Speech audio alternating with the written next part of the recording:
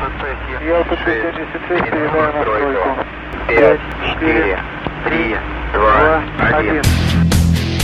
Welcome to Season 4 of the Talking Lead AK Corner. Proudly presented by Century Arms. What is that? Hold on, why is it blurred? Hold on. Turn your screen blur off. Yeah. You take screen blur off. Hey, have you got a BFT? Yeah. Okay, we'll need one of those too. This hits end of the month. What is that thing you're holding? This is the new Rival S, the steel framed one that'll come out. It releases January 3rd. I just got I mean in your hand. What is that object you're holding in your hand? It's a magazine. A magazine. Printed. You still make those? Yeah. What this antiquated, yeah. Did they bring that on a mule cart? From the Oregon Trail. Can you hear me? What was that? Can you hear me? No, not with people doing sound effects in the background. Can you hear me? All right, while we're waiting on the guns, we can go ahead and get started. Yeah, let's do that. This is the AP5. Roller delay blowback firearm, 9mm. Based off the MP5. No, it is the MP5. I mean, it's a Built on HK machinery. Yeah, HK machinery, HK technical data package, HK metallurgy. It isn't. I mean, it is a. We say it's based off the original technical data package. Okay, based off the MP5. That's what I said. Yeah, that's fair. But I love the people that say when that came out, they're like, "I'll just get an SP1." They're like, "No, you won't." Yeah. Shut up. And then in all fairness, they were priced higher, and then dealers were just jacking them up because they were jacking up every gun. But then they were like, "I'll get a MP5, I'll get an HK for that price." I was like, "Well, if ours is retailing right now for $2,600, that means theirs is retailing for $4,500, $5,000." So yeah. Or my favorite one was the PSL. Oh, for that, I'll just get a real Dragunov. Yeah, you will. I want you to. I will freaking give you $1,000 if you go get a real Dragunov for $2,500. Yeah. Pipe dream. Go. I'll just get a real one for that. I had a guy. People are so fun.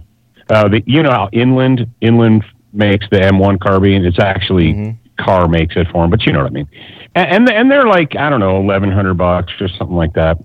And the guy said, he goes, well, for that much money, I'll just go get an authentic World War II model. I'm like, oh, that's what you're planning on doing, huh? You're like, pick me up one as well, please.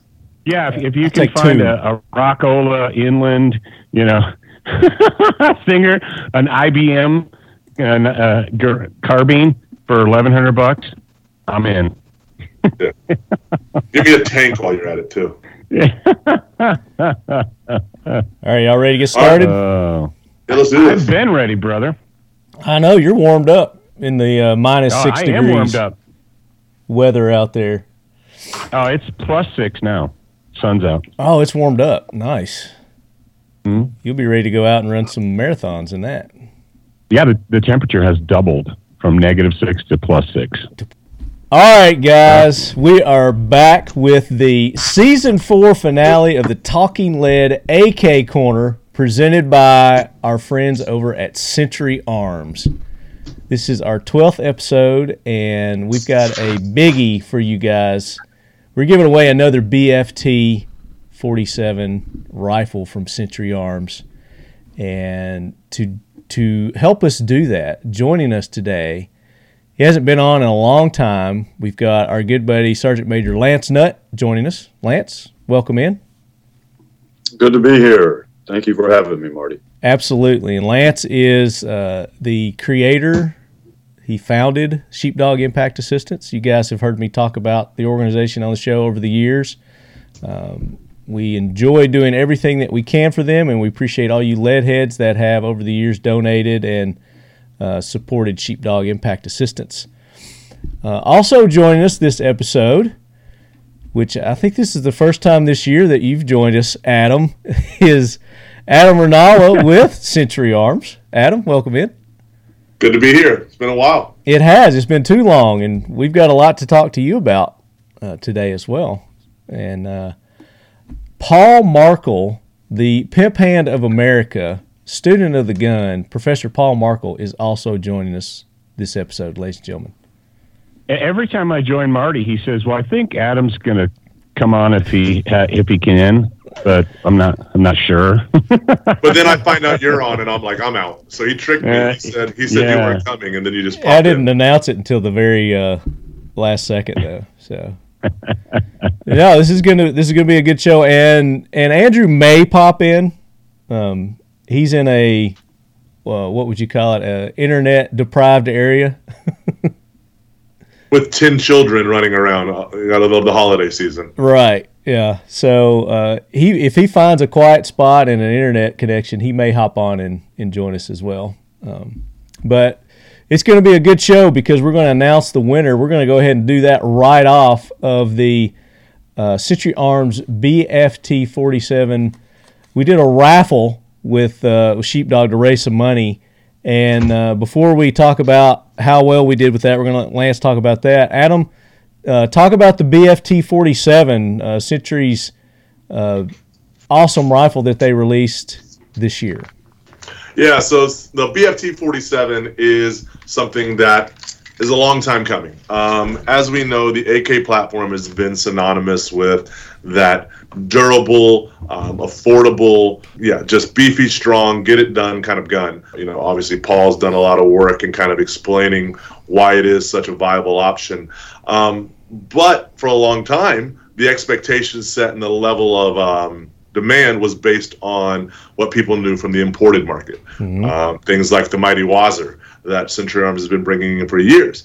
And there was a certain standard that was said, hey, if we're going to evolve into the American market and let American manufacturing take over and control the volume, because we know imports are just that.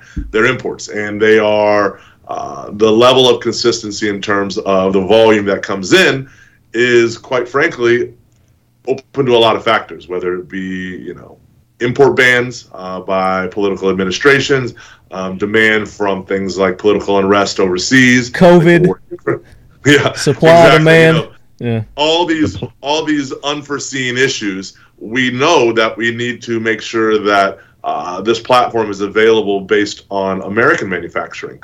But with that, people said there were certain standards they really wanted. They wanted to see the traditional line, so the bayonet lug, the cleaning rod, the optics rail, and then the biggest things, they wanted to see a more reinforced trunnion. We know that the original technical data package did not call for a bulged or forged trunnion, but that has become what is the standard now in the U.S. So there was a lot of going back and forth on, is it a bulged trunnion stronger? Is it a forged trunnion that's stronger? So Palmetto State Armory was something that did some great stuff back in the day. You have Arsenal, you have Zastava, you have Pioneer, you have all these companies that are now making it, but somebody that wasn't really in that conversation in terms of really stepping up was Century, and that wasn't acceptable, being that they've been a leader in the AK business for so long and did a great job with the Visca, with that S7 tool steel. Mm-hmm. It was durable, but people weren't happy yet because they wanted that bulge. Exactly. And Marty, you have thousands and thousands and thousands of rounds for that gun, and it's run for you flawlessly. No problem. But the ultimate thing is the consumer really creates the demand, and they wanted a bulged, forged trunnion. So we did that. We did just that. It's Is the it namesake. Adam, is it the size matters kind of thing? Is that what we're... I think it's perception matters. Ultimately, like we said, the Visca has run great for us. I personally own a Visca with over 20,000 rounds through it. And I mean, it looks like it has 20,000 rounds through it, but the fact of the matter is when I pull trigger, it still goes bang. But the bulge forged trunnion on the BFT 47 was an answer to the consumer's demand. And we wanted to do it at a price point that everybody could afford. And it's gone gangbusters for us. The gun runs flawlessly. We're seeing zero deformation on the trunnion after 10,000 rounds of running all different types of ammo, and it's just been exciting. We launched it at SHOT Show last year, or 2022, and it's just gone great for us. We have a couple different lines, everything from the core, which is what you held up there, which is the traditional wood, to some essentials, which is a stripped down version that's the most cost effective and allows you to kind of do whatever you want to do to the gun. If you want to change the furniture out, really kind of make it your own, it's the most affordable version for that. And then we have some enhanced models that come with optics and different bells and whistles too. So it's been great. It's something that is a huge part of our line.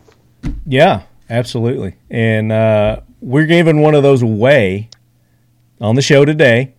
We ran a raffle fundraiser for Sheepdog Impact Assistance. Adam, thank you for donating that rifle so that we could help our buddies over at Sheepdog IA a little bit. I wish we had more time with this giveaway. It only ran for 10 days. So the amount of participation that we got in those 10 days was amazing. We appreciate all you lead heads, all you listeners taking part. Lance, talk a little bit about Sheepdog Impact Assistance for our new listeners that aren't familiar with you guys, your organization, what it is, all the amazing things you do for our veterans. I appreciate that, Marty. And, talking about who and what we are as an organization, especially this time of year, brings a lot home from the standpoint of the holiday season is always so trying for our nation's veterans and first responders, especially those that are away from their families this time of year. So when I think about what we do as an organization, and for those of you that are not familiar with us, let's start with the name, right? A sheepdog for us is what defines the name of or type of individual that serves others and is willing to lay their life down in defense of others, right? So veterans, first responders, all men and women that are willing to ultimately sacrifice their lives if need be, right? And when you think about the power of that, right, think about an entire religion, Christianity, was wrapped around the idea that a man was willing to die for you and I, right? And so when you relate that to the men and women today that are willing to die for us, no, we're not trying to put them on a pedestal with Christ in any way whatsoever, but it should drive home the point of how valuable and how important these men and women are when you think about the fact that they are willing to put their lives on the line. And that truly defines what a sheepdog is. It's someone that's willing to run into a burning building when everyone else is sane enough to run out.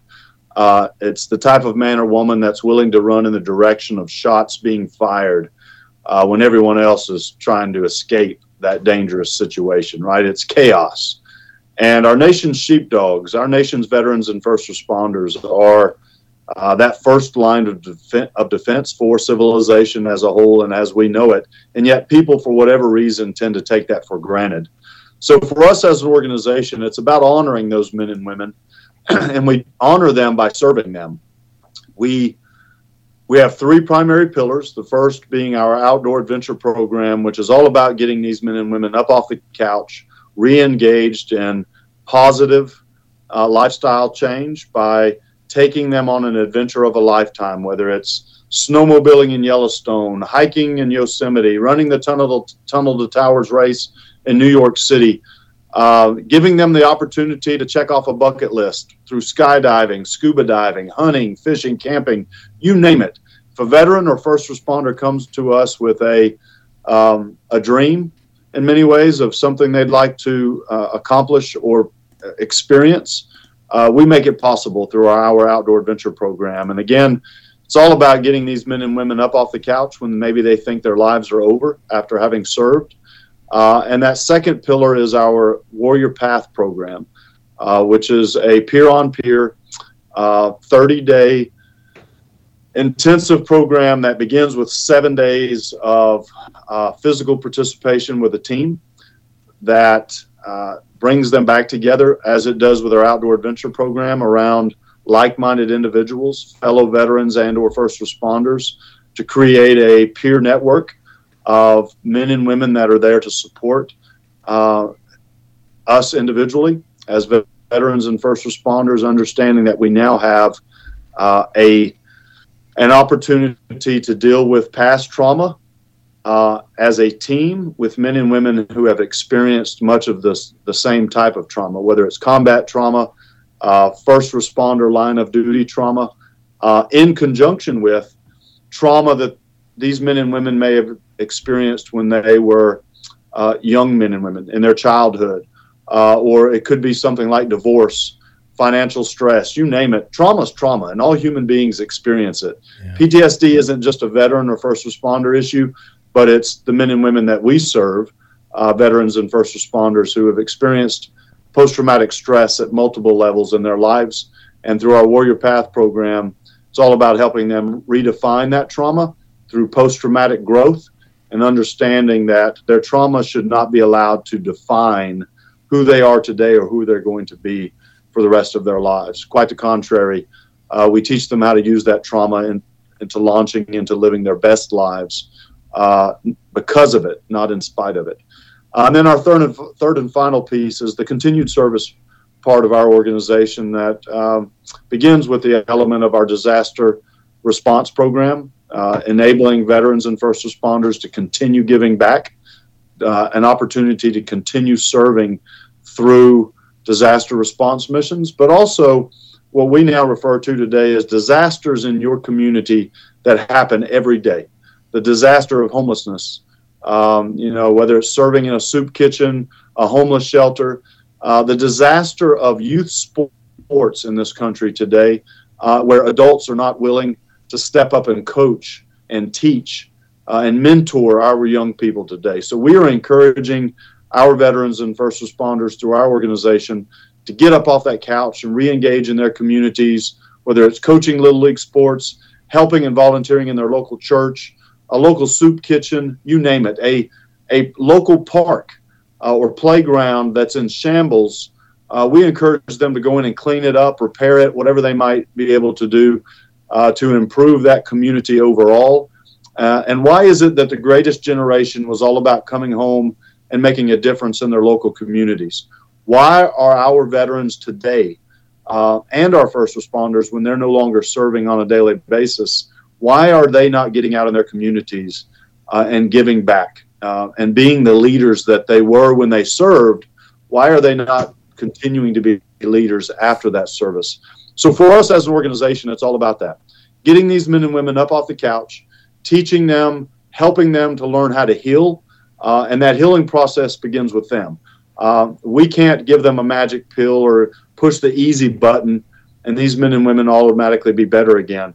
It's up to them to find and use the tools that are needed, and we introduce a lot of the practices and tools that they need to improve their lives. And then that final, most important piece, it's all about continued service. It's about giving back, and we call that helping is healing. So when these men and women are able to go out and help in their local communities or somewhere in their country through a disaster mission, it helps them heal. And we've seen the power of it. And our organization is at the front line of this. And we're excited about, this time of year in the holidays, we do so much. And that's where this raffle has become really important for us, is that this time of year we do a lot of what we call our Black Ops missions, where we don't advertise all the stuff that we do for veteran and first responder families in need during the holidays. For example, we had it's hard to talk about because we're really close with a lot of our local first responders, and we had a deputy sheriff killed this weekend, family, young children, and we're working to step up in a big way and help that family navigate the holidays, especially these young people that no longer have their father. And that's just one example of multiple families across the country that we're assisting this year through our holiday outreach effort. And a lot of that is here at Christmas, giving back to families that are really struggling. And that, again, that's specifically veteran and first responder families that are struggling through the holidays, where we are adopting these families, especially the children, and giving them clothes, shoes, other basic home necessities. We had a couple children the other day ask us for bedding, sheets, comforters, and pillows for their beds, right? Think about that. They were asking for toothbrushes, socks, shoes, just the basics that so many of us take for granted. And then we also give those children an opportunity to list their top 3 toy choices. And we do our very best to get them exactly what they ask for, minus the ponies and the Corvettes, of course, and doing what we can to give them the best possible Christmas, knowing that they are probably dealing with some really tough times as a family. So again, this raffle has helped us in a major way. The money that we've raised through it alone, we've been able to touch 13 different veteran and first responder families, Nice. multiple children, as we've used this money to pay for gifts and necessities that these families have asked for. Fantastic. And I personally have had firsthand experience with your organization's programs where, I assisted you guys on a disaster mission here in Tennessee when we had tornadoes a couple of years ago. You guys had sent a DRT team up here, and, just to see it firsthand, the veterans at work, and like you said, you can see the healing, you can see that, the enjoyment that they give of giving back and offering their services. And, I was very privileged to be a part of that. And then also we did that hunt with those Vietnam veterans a few years back. And, just to see those guys, the look on their face to be out there, and just the camaraderie between them, to being able to get together and talk themselves, and like-minded individuals kind of thing, been through the same life experiences. And that was just very humbling too. And that stuff isn't cheap. It doesn't run on thanks. It takes money, and it takes person power. And to get involved with Sheepdog, you guys can go to their website, sheepdogia.org, and there are links there if you'd like to donate financially, or if you've got, manpower that you could donate, or things, because they need things, especially when you go to these disaster areas. They need water, they need food, they need, like Lance was saying, bedding for children this time of year, toothbrushes and things like that. Lance, talk about your website where they can go and do all that. Well, and that is sheepdogia.org. That's sheepdogia, all one word, .org, and it lists all of our different programs. And obviously, if there's a veteran or first responder that's out there listening to this show that it needs a little something extra in their lives, especially when it comes to maybe they're dealing with some mental wellness issues, they're just in a low spot in their lives, our organization's here to do our best to lift you up. So reach out to us directly. We'll get you on an outdoor adventure. We'll get you signed up for our Warrior Path program, or just simply give you an opportunity to continue serving through our organization. But anyone that wants to learn more about what we do and or would like to donate or contribute or volunteer, they can navigate the website. It's pretty good about linking you to all the different points on how we serve and how we give back as an organization. So certainly encourage people to go there, and they can also follow us on multiple social media platforms, the typical ones that are out there these days. The Grams, the Facebooks, all those, you guys can go there. And you can also email me, talkingled@gmail.com, or you can reach out to me on the social medias as well. If you know a veteran that is in need of some help, or if you are a veteran and you feel more comfortable getting in touch with me, I'm more than happy to do that. I've sent Lance several people that have contacted me directly, and Lance is taking care of them. So however we can get you guys in touch with them.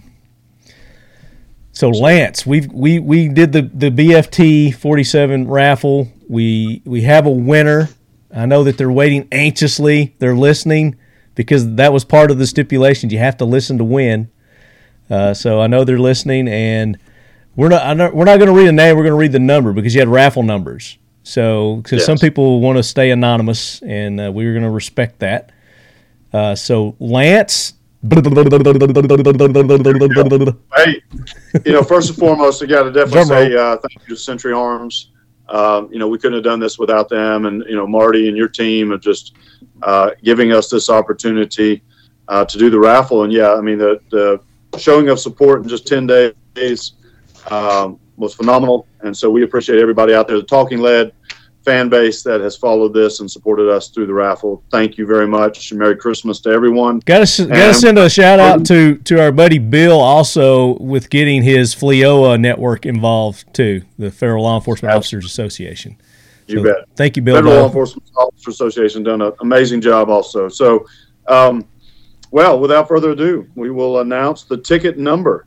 We have already identified who this person is, so we'll be reaching out to them as soon as possible. And the ticket number is W as in whiskey, 1626. And I say again, whiskey 1626 is the winner of this year's raffle. And again, a huge thank you to Century Arms.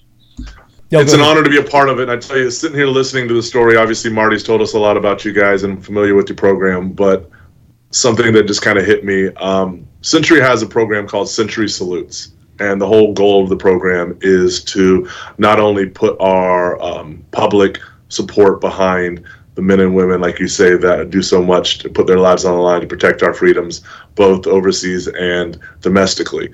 And then the struggles that some of them endure afterwards. And the Century Salutes program is built to partner with a charitable organization that has a directive primarily for, veterans of law enforcement and military. And I think it'd be an honor to have a conversation with you after this about partnering up with you guys. We just got done with one called Josh's House, which is the Josh Pallotta Fund that raised money. We were able to raise because of the generosity of Century supporters across the country and purchasing product that was directly branded for Josh's House. We were able to donate over $25,000 to them. Nice. And I would love to have a conversation with you about partnering with you for a half a year to raise money, raise awareness, and then hopefully, be able to give back to those that have given so much for us. We would love that. We'd be honored, and thank you, Adam. So I'll look forward to it. My pleasure. I look forward to talking to you more. Fantastic. So, Adam, hold that BFT up again. So, for those who didn't get involved with the raffle, that's what you didn't win. That beautiful BFT 47 right there. We've given 2 of those away this year, thanks to Adam and Century Arms. So, you lead heads, you have opportunities here to get involved. You participate, listen, win. That's how we do it here. And not only that, but all the other giveaways that Century has put up for every episode of the Talking Lead podcast. We've given something away from Century, from our good friends at Mission First Tactical with these awesome dump trays that they have put together with our logo on there. Seal One with their cleaning kits. We just really appreciate all our sponsors that made this season 4, such a success. So thank you, and keep on listening, and we're going to continue with the show here. Hey, I'm Adam with Canik USA, here talking about an exciting new addition to the Canik firearms line, the Canik Mete Pro Series. Each Canik Mete model will now feature a Pro version as well as a standard configuration, meaning you get all the amazing features that come with the Mete line, along with some serious upgrades. These upgrades start with an instantly noticeable feature in the new aggressive slide cuts, which not only look cool, but allow for easier manipulation of the firearm. Next is the chrome-plated, fluted, 1/2 by 28 threaded barrel. The Pro Series also features tritium front sights and blacked out rear sights. Finally, the world-famous Canik trigger is now a polymer 90-degree design. The first 2 available versions of the Pro Series will be the Canik Mete SFX and the Canik Mete SFT. But as I mentioned before, there's much more coming soon. Thanks for watching, and you can find out more about the Pro Series and all Canik products at canikarms.com and canikusa.com. And don't forget, subscribe to our YouTube channel so you can be informed of all the latest Canik news. And as always, stay safe and stay tuned. We're going to talk. All right. Thank you very much. Talk to you guys later. Bye. Paul Markle is right there. Joining us from the bitter cold Utah. Is that where you're at? I'm in northeast Utah up in the mountains right now. Yeah. Yeah, his secluded area of the country. He's probably working on his next book or something. Well, it's funny that you mentioned that because I've been struggling with the monolith that is freaking Amazon. Yeah, on one hand, Amazon is fantastic because they've set up an author-based service that helps a lot of authors to get published. They have, and so that's a good thing. But on the other hand, it's also Amazon. So yeah, I've been waiting necessary for evil. the proof copies. I said it's that necessary evil. Yeah, it's a necessary evil. So I've been waiting for the proof copies for my latest book. I think it was 5 days ago. I got we apologize. Your package is running late. Your package is running late. Your package is running late. I've gotten several of those. And, and I don't know whether it's them or it's probably a combination of them and the U.S. Postal Service right now. Well, just think about the volume of orders that they get. You know. Yeah, it happens every year this time of year. Yeah, I should have known better than to finish a book in December, but that's your own fault. Shame on me. Shame on me for doing that. But anyway, I actually have a new book that's it's called Beyond the Boo Boo, Traumatic First Aid for Citizens, and it details my 15-year journey to get people to shut the fuck up and put a tourniquet on. And people today, it's funny how we look at the present. We're like, oh yeah, everybody does that, or everyone's always done that, like traumatic first aid or whatever it is. I'm like, yeah, actually, no. 15 years ago, the people that knew the intelligentsia were telling you, don't do that. You should never do that. And the pushback, there was only a few of us in the United States in the citizen, defense carry training world that were telling people, get traumatic first aid training and start carrying tourniquets. And the pushback, the hatred and the vitriol that we got, it was today, people don't believe it. They're like, oh no, everybody does. Police all carry tourniquets and everybody carries tourniquets. Like, yeah, 15 years ago when I said carry a tourniquet, I was a heretic. They wanted to burn me at the stake. Myself and Jaeger, rest his soul. We were pushing tourniquets in 06, 07. They're like, never do that. So anyway, long story short, or long story a little bit longer, the Beyond the Boo Boo book is actually, it details that 15-year struggle to get people to just shut the fuck up and do the right thing, put a tourniquet on there, and also what you should do. The training you should get. Every citizen should get traumatic medical training. Every citizen should know how to put a tourniquet on a person. Every citizen should know how to put a pressure dressing on a person. And then we get into the details like, and the reason I'm really passionate about this is because, when I became a Marine in 1987, our tourniquet was a green cravat and a stick, if you could find one. And then it was the last resort after all other means have failed. And what that translated to is by the time you figure out that you need a tourniquet, that you go find a cravat, start searching for a stick, then put it on, the patient's dead. That's what last resort after all other means have failed means the patient's dead. And if there was a silver lining that came out of the failed global war on terror, it's this. We figured out how to teach 18-year-old kids to keep their buddies alive on the battlefield while they were waiting for the corpsmen and the medics to show up. We figured that out. And we took that battlefield knowledge, and this is what always happens with wars, whether it's Civil War, World War I, II, III, whatever. If you're smart, you take those lessons and you bring them back and you apply them to the real world, to our world. And now police officers are saving people's lives with tourniquets. Citizens are saving. We just had, I told you about this, Marty. This summer we did our truncated Beyond the Boo Boo class where we did basically it's our version of Stop the Bleed. It's a pressure dressing and tourniquet class. And less than 10 days, I think it was like 9 days or 8 days, but it was very fast. One of our graduates saved a guy's life by putting a tourniquet on his arm. Took him to the hospital. The emergency room doctor said, who put this on? And they're like, oh, this guy did. And they're like, well, he did a really good job because if this tourniquet wasn't on his arm, he would be dead right now, and we would be putting him in a plastic bag. Trauma first aid is something that everybody can use. I mean, you're gonna need to use that 99.999% sooner than you ever will need to use your firearm. So that's Right. essential training. And Paul, Yeah. I can remember coming in '88. You're talking about that transition when we were taught basic combat first aid. It was the tourniquet is the last resort, right? Yeah. You know, if all else fails, you put a tourniquet on, and to your point, with a stick and twisting a piece of cloth.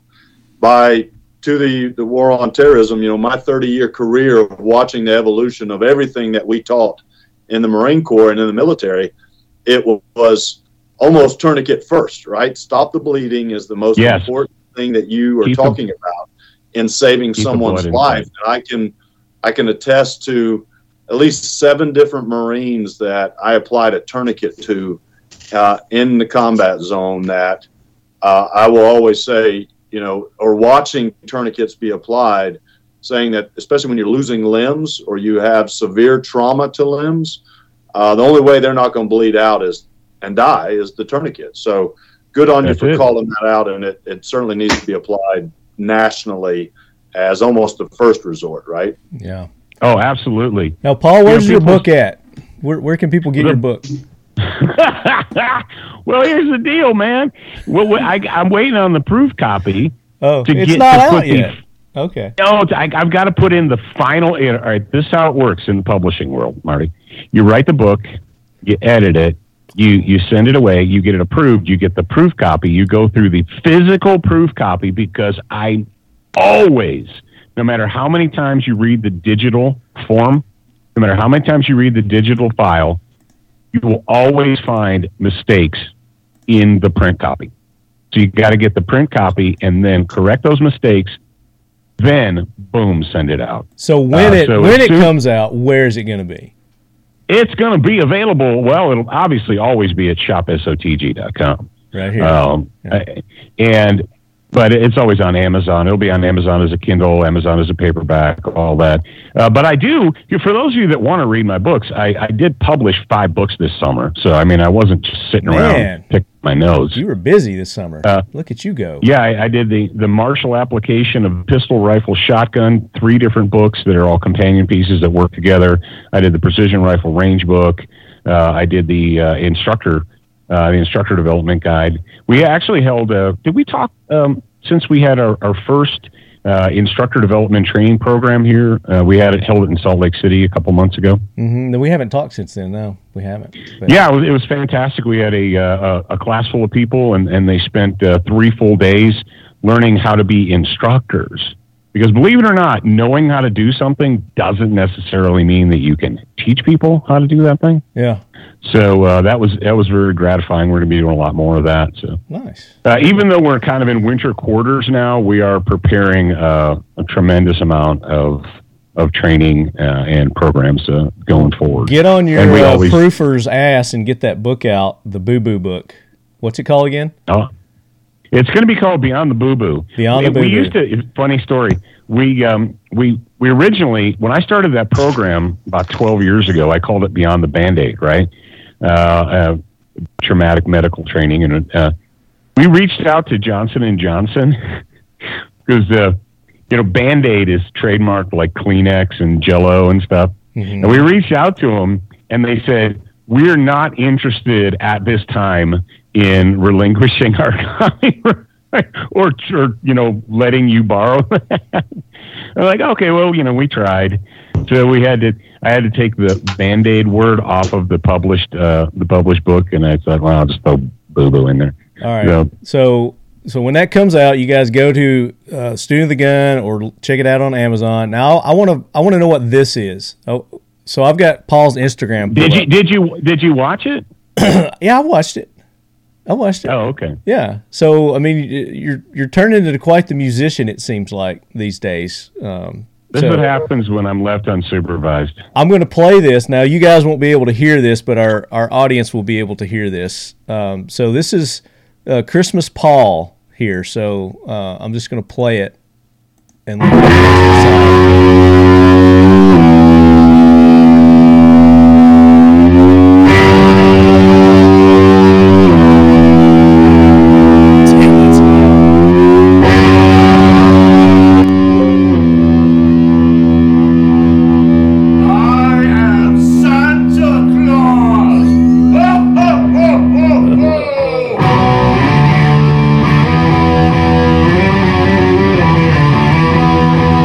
the song you're playing there? I Am Santa Claus. So I don't know if you guys heard that or not, but I know our listening audience heard it. It just blew me out. It was up so loud. So Paul's been taking guitar lessons, apparently. You've been playing for years, though. It was my wife years ago. I don't know, 3, 4, 5 years ago. I guess it was 2018. It was 2018. Jared contacted me and he said, Dad, we had a good year, we had a good quarter or whatever. And he said, I'm going to go ahead and give everybody bonuses. I'm like, rock on, check that out. And so, like a kid, I was like, what am I going to do with my bonus? And I'm like, I'm going to buy myself an electric guitar. Because like most teenagers in the 80s, I had an electric guitar. I didn't know what I was doing, and I just made a lot of noise and annoyed my parents. But then I joined the Marine Corps, and my electric guitar, I don't know, it stayed home and went into a garage sale or something. And for years and years and years, I thought about it. I thought, I'd like to have one again. And then, the life got in the way, and I just pushed it aside. Excuses. So I used my bonus, and I bought a guitar. And it showed up at the house. My wife called me at work, and she's like, why is there a huge box from Sam Ash Music here? I said, that's my guitar. It's like, you didn't ask her permission. What's wrong with you? I was like, she's like, are you having a midlife crisis or? And I'm like, no, I'm having a midlife crisis. So thanks to the, but see, Paul, you deserve that. You deserve that because for our listeners who don't know, Paul kicked cancer's ass. Paul had cancer. What was it? Year before last? When you were really? It was 2019. 2019 was battling cancer, and he kicked its ass. So you deserve to treat yourself. That was awesome. There you go. So anyway, long story short, man, when I was in 1985, there was no YouTube. In 1983, 84, and I lived out in the country, and so we just kind of winged it. But today, if you're a teenager today, and you have a guitar or a piano or whatever, man, there are so many good tutorial videos that are available on right YouTube? Now. There's no reason not to. On YouTube, yeah. Yeah, and necessary evil. Marty, if you want to, the entire version of that video I sent you, I just sent you like the 40-second version. Yeah. Because it was Zach put it up on our Student of the Gun YouTube channel. Okay. So the full 3-minute version of that is on the. And what was the song? Tell me the song again that you were playing. That's Iron Man. Iron Man by who? Please tell me that you guys recognize that. Well, they didn't hear it. They didn't hear it. The other guys. They couldn't hear it. Oh, that's right. You guys couldn't hear it. Oh, that's right. They couldn't hear it. They're all just sitting there. They're like, yeah, we'll just take Marty's word for it. There's like we see Paul strumming a guitar there, so we don't know what it was. So that's why I wanted you to say so they would know what it was. Yeah. We're past that now, but the reason that another reason why I wanted to have you on the show, Paul, is because we're going to be talking about Century Arms. We're going to talk about the history of Century Arms. We're going to be talking about the people that are behind Century Arms. We're going to be talking about their guns, their firearms, their other companies, Canik, also pronounced Yannick in other countries, and Red Army Standard. And we're going to talk about that new Romanian and U.S. Palm, and that new Romanian AK that I think is already available. I've seen it on some websites. So we didn't get the exclusive here, but Andrew did make a little mention of it a few episodes back. But we'll forgive you for that. Yeah, I didn't get an exclusive either, but okay. Yeah, so and you've got many years of experience with Century Arms, Paul. So I thought you'd be the perfect guest. Oh yeah, going back to the 90s. Yeah, going back to the 90s. So I remember when it was Century. It went through some name. Adam, you know about the name change stuff, right? The CIA, Century International Arms. Yeah. Well, let's do this, Paul. Let's let Adam. Adam's going to talk about the history of it, and then we'll let you pepper in, some flavor there as he goes through and talks about the history. So, Adam. All right, do it. And we've got a lot of listener questions too. Yes, sir. Before we stop, maybe a quick transition here. I'm going to have to go here in a second, and I don't want to log off while Adam is talking. Uh-huh. So I got a hard stop on another All right, meeting. well, let's do this then. Sergeant Major's got to go. We appreciate you taking the time to be on, Lance, and once again give Sheepdog IA's info and anything else that you want to throw in. No, I mean, again, I just want to stop and say thank you to all of you for what y'all do daily and supporting and making it possible for American citizens to continue maintaining a right that so many of us have fought for, and that's the Constitution. And the two most important to me are the freedom to say what's on my mind and the ability to defend that right? So thank you all for just continuing to champion the Second Amendment in so many ways. And as you know, veterans and first responders are heavy supporters of those rights. But also thank you for the support this year and what you all have done through this platform of talking about our organization, giving us the ability to truly do the best that we can for our nation's veterans and first responders. So I'll close out by saying again, anybody that needs us or would like to learn more, sheepdogia.org. And just want to wish everyone a Merry Christmas, a Happy New Year as we go into 2023. God bless all of you and your families, and that Talking Lead family, the Lead Heads. Big thank you for everything they've done for us. And one more thing, in 2023, what you guys got coming up? You got the gala. You're returning. You're getting over all the COVID restrictions and everything. You guys are bringing the gala back. Yes, first time since COVID kicked us all down. Unfortunately, we are bringing our annual gala back, which will be in April, and we've got some really good line of entertainment and people that will be speaking there this year, and we're excited to get back together and celebrate. That's what our gala is all about, is celebrating our accomplishments and more importantly, celebrating the men and women that we serve. So all of you are invited. Obviously, the four of you, we'd love to see there if you can make it. But anyone that would like to attend, we sell out pretty fast. So if someone out there is listening and would like to make it this year, you'll be able to find out all the information on our website as well. Yeah, and they have some awesome auction items there. You talk about, this BFT. There's usually, 5 or 6 other awesome things there, firearms-wise. But then there's trips and just all kinds of amazing things. You had a big vehicle one year, didn't you? Some kind of we off-road. Did. We had a chapter of ours that was, I'm forgetting the name of the vehicle. It's one of those more unique some big off-road, dealies. It was cool. It was. So we're excited. Again, as we've all experienced this COVID mess, it's good to be able to get back out and spend time with human beings and socialize the way we're programmed to do, and excited to celebrate. So we look forward to that. And we appreciate your support, Marty, as always. Well, Lance, we appreciate everything that you're doing with your organization, and I'll get you two in touch post-show. Absolutely. Adam, Paul, thank you both. Merry Christmas. Thank you. And thank you again for the amazing support. It's made a big difference this year, and we're excited to get out there and keep making good things happen. Thank y'all both. Merry Christmas, and thank you. Marty, Merry Christmas. Yes, to y'all. sir. We'll be in touch.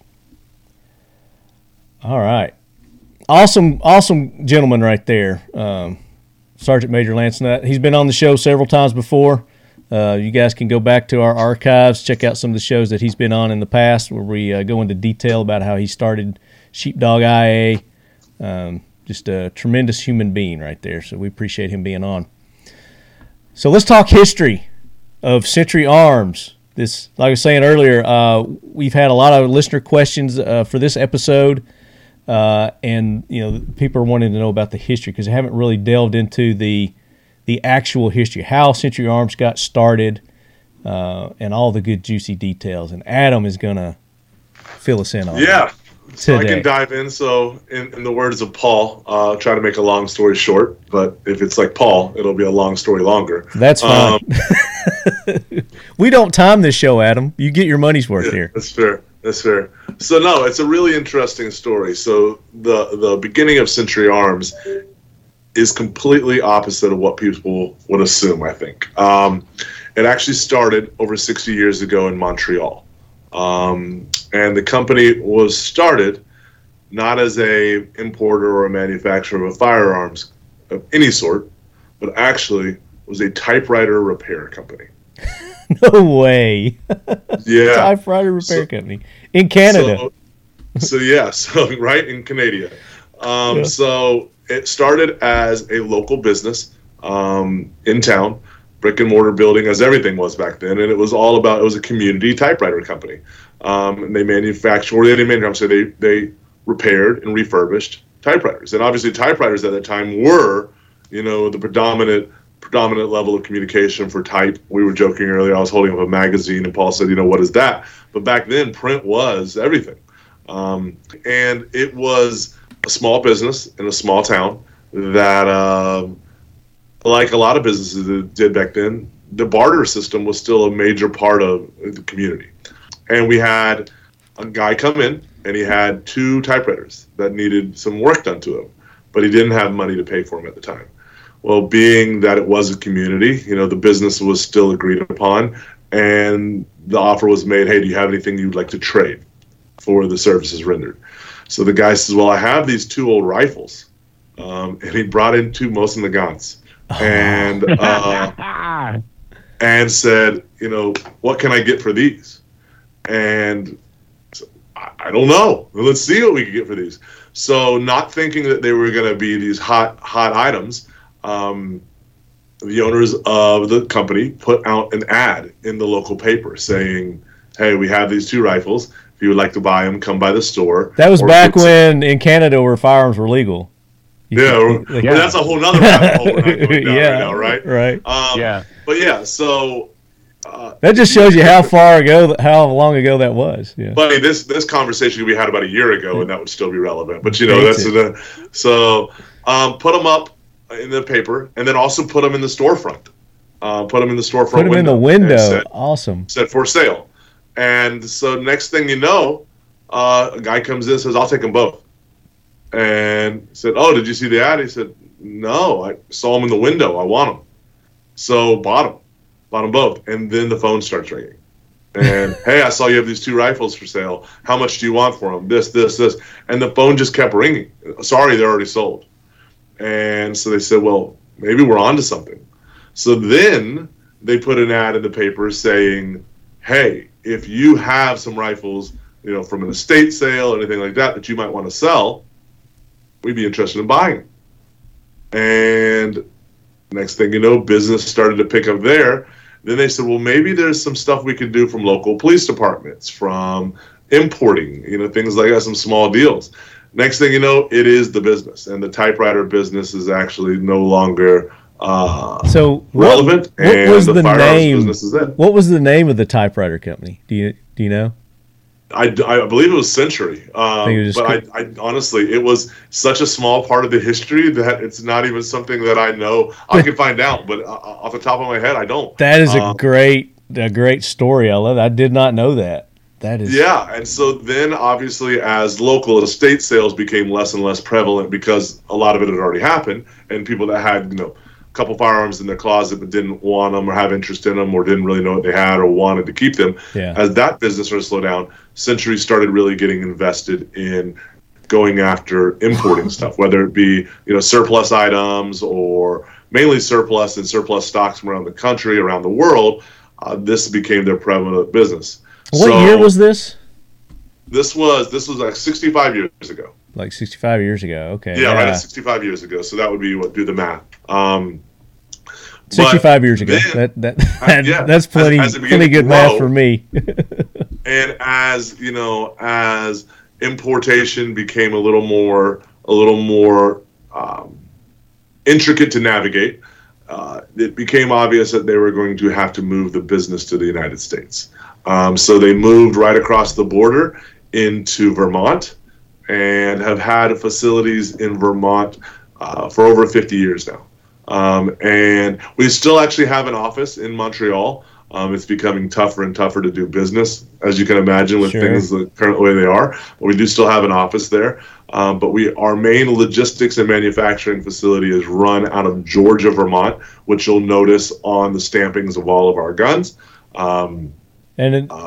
Another key factor here you haven't mentioned, this is a family-owned and operated business. Yeah, it is. So it's a family-owned business. They all still work directly in the industry. They all still work for the company. Everything from the day-to-day operations to as we, like you mentioned, as we expand into these other lines, some of the family is focusing more on things like US Palm, Canik. But yes, it is a family-owned and operated business, which is very exciting. So we that's continue interesting. to go there. I love that story. So the reason I asked about the name of the typewriter company is it would be great if you guys did like an homage to the old name and named one of your rifles after them. Call it maybe the typewriter or something. I don't know. Is there a gun already called the typewriter that has that? Chicago Typewriter was the nickname for the Thompson. That's right. That's right. The Tommy gun has that, but it has it for a very different reason. You know right. what I mean? Oh yeah. So, yeah, absolutely. But yeah, so it's been a crazy story. At that point, obviously, importation was everything for Century, and for many, many years, even coming into what is much more recent, importation was everything. Being, they were the guys that had these, like we said, even Mosin Nagants, even the C308, all kinds of things, the Wassers, the Dracos, all of these have been rather either surplus deals or deals they have made with foreign manufacturers to produce new but first time seen in the United States product to be sold to the American consumer. And it's been something that's grown and to the point where Century Arms for many, many years was one of the only and absolutely the leader in imported firearms into the United States. Millions and millions of Freedom devices brought into this country. Freedom sticks. Through Century Arms. And like Paul made a mention to, there's been some name changes or some modifications to the name. CIA was Century International Arms, which is still in relevance for certain import and export deals, Century Arms. And then there's been the additions of some brands. So Red Army Standard is the imported ammunition line that is everything from the traditional 7.62 by 39 to 8 millimeter, 9 millimeter, 5.56, 308, 7.62 by 54R, all kinds of these unique calibers that Century has brought in through the Red Army Standard line. Exactly right there. They've had what was the traditional red box that was synonymous with imported ammunition for many, many years. It's still there. And then the white box, which was going to be a little bit more focused on range ammo and, the affordability, especially as times got tight the last couple of years in ammunition prices. That was kind of what the white box was designed to meet the market of. So yeah, it's been a really cool story with Red Army. Then they were able to acquire US Palm for the accessories line, AK grips, AK magazines, as you say there. US Palm mags come with every Century Arms AK that goes out now. Obviously, they have their standalone website. The grips are, the ergonomical design of the grips is, widely regarded as one of the best platform grips for the AK out there. And that's instantly recognizable just when you grab the gun. So the US Palm, you guys obviously you didn't start US Palm, you acquired US Palm, and you're doing the awesome magazines. I love the the waffle style magazines that they have, and the grips. I like the grips. I was just introduced to those, I guess, last year with your grips. But yeah, I mean, as far as the ergonomics, the feel, the grip that you've got on them. They're nice. They've got a nice feel to them, definitely. Right. And, US Palm was a brand that developed a huge cult following far before the acquisition by Century Arms because of the quality of the product and their, kind of their message, their intent to have a quality product at a price that the blue-collar firearms enthusiasts could afford. And when Century Arms acquired the brand, not only did they acquire the brand, they acquired the technical data package, and we're fortunate enough to bring one of the creators, one of the founders of US Palm on in a management role, and he's still with us today, to ensure that the quality and the design of US Palm stayed true to what the brand message was originally. And I think that's really why the success of the brand has continued to grow, is because this truly is based off of a company mission that was to create high quality stuff at affordable pricing, and it's just been gangbusters for us. So it's been really exciting. And then finally, like the last and probably the biggest partnership that has been on the side of the Century team is the acquisition of the distribution rights for Canik. And Canik was, the partnership started in 2012 with Century Arms and Canik over a handshake at SHOT Show. And you know how that is. A lot of handshakes happen at SHOT Show. And I bet it wasn't on the floor either. I bet it was after hours at one of the bars. Actually, ironically, it was on the floor. It was the start. Was it really? Okay. But let's be honest, a lot more has grown with the Canik brand at the after hours at the Circle Bar and things like that. Like this design right here that I'm showing on the screen the Miami what days, in the Miami world? Nights, that was probably a Circle Bar. I was like, that's probably definitely a Circle Bar design there, but I love it. That's awesome. It's got the you got the U.S. palm tree on it. Right, palm tree. Century and Canik, they started in 2012. Canik was not brand new, but definitely struggling to get a real foothold in the U.S. market. They were a quality product, but at that time they were still looking to find their own identity. Like truly, what was Canik and what was their place in the market?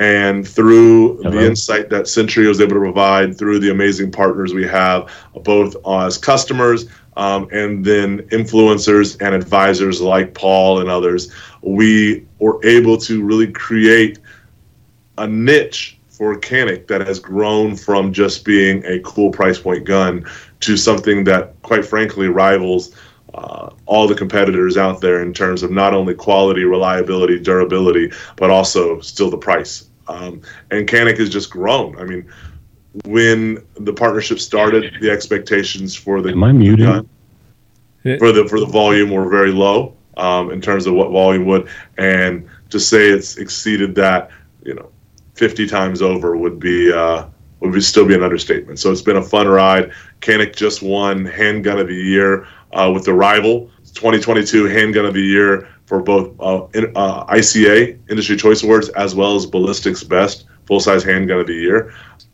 And I was showing a picture of the new Miami Days Canik. Let me bring my screen back up. Which that is pretty cool. And the cool thing about Canik that I think has allowed for there to be such a fan following is not only are we listening to what the consumer wants in terms of, obviously, the trigger on the Canik is something that we're very, very proud of, to then even the different styles of our trigger, the standard curved to a flat 90-degree break aluminum diamond cut trigger on the Rival, to the different styles of pistol, to include aesthetics like this. While we understand this gun isn't for everybody, there's nothing wrong, in our opinion, with having a personality behind your passion. And firearms, to a huge percentage of American population, is not only a lifestyle, it's a passion.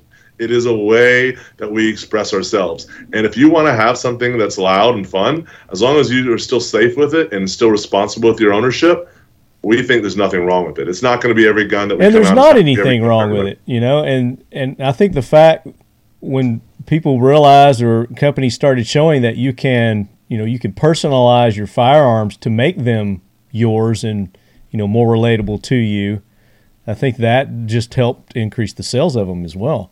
And it has a wider reach, it has a wider appeal, and I think that's important. As we want to continue to educate Americans and educate the world, frankly, on the positive benefits of firearms ownership, I think it is important to understand that not everybody wants a brown gun or a black gun. Right. It's just like cars, It's just like automobiles. It's just like shoes. I mean, look at shoes in the variety of colors and shapes and materials that that they're made out of. Everybody's different. Everybody likes a little something different. And, the boring old bland FDE or, black, People get tired of that after a while, and this Miami Days really takes it to the next level, and it also shows not only the how comfortable you guys are with your brand, but the success that you can come out with something like this, because a company just starting out is not going to come out with this kind of a color design on their gun. But I dig it, man. I think it's awesome. A traditional company would not. Glock. A traditional boardroom company would never do that, because they'd have to get 12 people around a table to all agree on it, and none of them would. Yeah. And I think that's the thing, is obviously Canik is a very large company, and Canik USA is now an official company that we've got some ground has been broken, is what I'll say now, on some very new and innovative facilities that are going to take Canik to the next level in the United States. So we're really excited to continue to work on that and then announce it officially. But yeah, the Canik brand has really pushed Century on the evolution side as well, and on the product development. It's kind of what we were talking about earlier with the BFT 47. The Visca was a fantastic product, but with the consumer asking for more, the level of intensity that has gone into the development of the Canik brand kind of spurred the level of development that went into the BFT 47, and then went into the level of intensity that went into going out and finding other quality products with the import capability, like the AP5. We were talking about that earlier, the AP5. I mean, it's every guy out there, every shooter out there that is even slightly familiar with firearms platforms or is slightly familiar with movies or video games has always wanted to at least shoot, if not own, an MP5, a roller delayed blowback firearm. They're just, once you shoot it once, you understand how awesome just it is. Because you want to slap it. You just want to slap it. You gotta have the slap, and the fact that Century Arms. Look at here, he's got one here for our video audience. This is how you know you work in a gun office, when you can just rock and roll he just in your did office the slap. with paperweights. Yeah. But the fact that we were able to work with the MKE facility out of Turkey, which is licensed by HK to run products off of original HK machinery with the original technical data package, with the same metallurgy, to come out with a version of the HK manufactured MP5 at a third of the price, is something that really speaks to the level of development in terms of our importation relationships, our pricing structure, understanding what is the U.S. market. And it's been incredibly exciting to not only build off the AK platform, both on imports and domestically manufactured product, but also outside of that as well, like the AP5. Let's do this. Paul, do you have anything to add to that? You want to chime in on anything? I want to go to listener questions. Ditto. Now, there's a lot of good stuff coming out of Canik, and the fact of the matter is, I've been carrying a TP9 since the original SA. Actually, I had one of the original TP9s. You remember the Dolphin guns? We had the Dolphin, we had the Shark, we had the Stingray, all kinds of these very old the original Dolphin gun. And then I started carrying the SA, the original SA, and shot the ever living crap out of that gun, and was very, very pleased with it. And the evolution of the company is obvious when you look at these pistols. The SA was fantastic. It was rugged, but it had proprietary sights and a proprietary sighting system. And so what did they do? They're like, okay, well, we'll modify that, and we'll make it so that the sights are a little larger, and that they can be changed if need be, what have you. And there was a lot of things that went into the improvement of the model, to the fact, now, I'll give you a great, for instance, the original optic-ready Canik pistols, you had to take off a plate, which included the rear sight. And some people are like, I don't care, it doesn't make a difference to me. And then other people are like, no, I still want the rear sight to be on there. So what did they do? With the TP9 Elite and with the Mete, like, no, you just remove the plate, put it on there, and you're good to go. And with the SFT, which I really like, and I did a torture test on it, and we've been running that gun for a long time, is the fact that you can direct mount the optics to it. It's super durable. It's just people, quite frankly, Adam, people are so spoiled. The consumer, if you're a consumer out there, I'm going to tell you, you might not know it, but you are one spoiled SOB compared to what was available 20 years ago and compared to today. You can't go wrong. You really can't. And you're 100% right. I mean, the fact of the matter is that while a lot of people might be surprised, earlier I mentioned other companies that are manufacturing AKs out there that aren't Century Arms. The fact of the matter is that ultimately we're all in this together. And ultimately, a rising tide lifts all boats.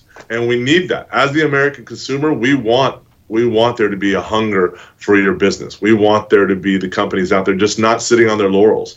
You want to see people out there constantly developing new things, constantly pushing to provide product that you do want, so that you're not just left, well, this is all that's out there. You don't not necessarily like it, but you got to take it. So like you said, it's not just, here's what I have to offer, either buy it or shut up. Now it's, what do you want? Let us work hard to get there. And I think we're seeing in the firearms community, we're seeing options and variables that, like you said, are revolutionary. For instance, Marty, you were talking about it earlier.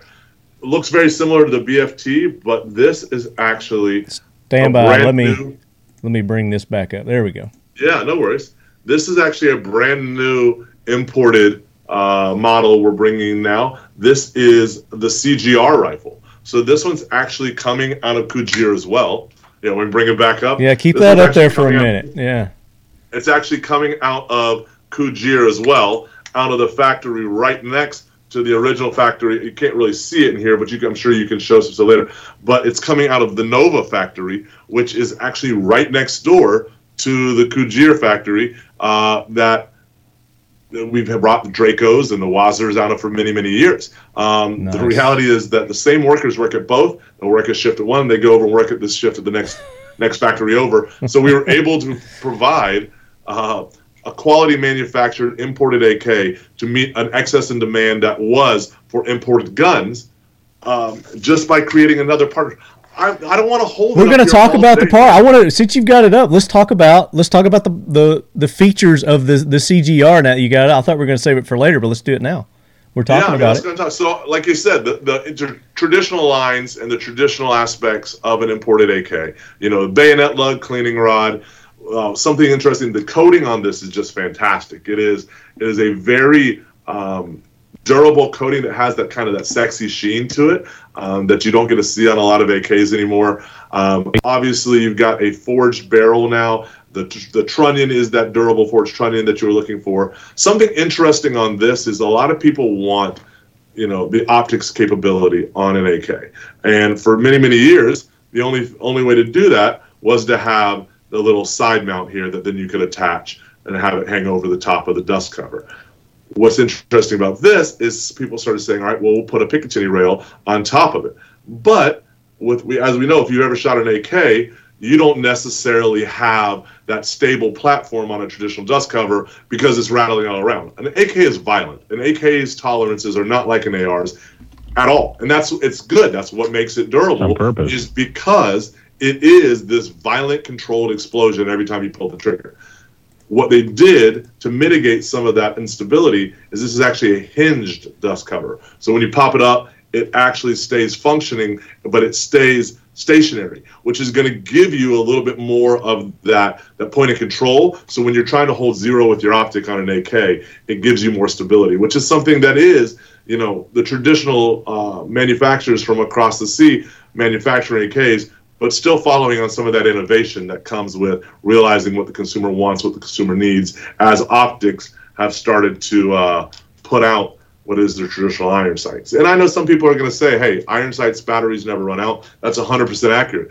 But if you can also have something that allows you to have that quick acquisition, that amplified target distance in terms of magnification, why wouldn't you use it if it's out there, if it's something that works for you? So it's really neat to see even the imported versions adopting to what we now know as a positive way to run your gun. Now, the trigger group, is it the original Romanian trigger group? This is so on these we were able, obviously with 922R compliance, there has to be a certain number of points that are accepted, that are changed into American components in order to be imported and then sold to the consumer.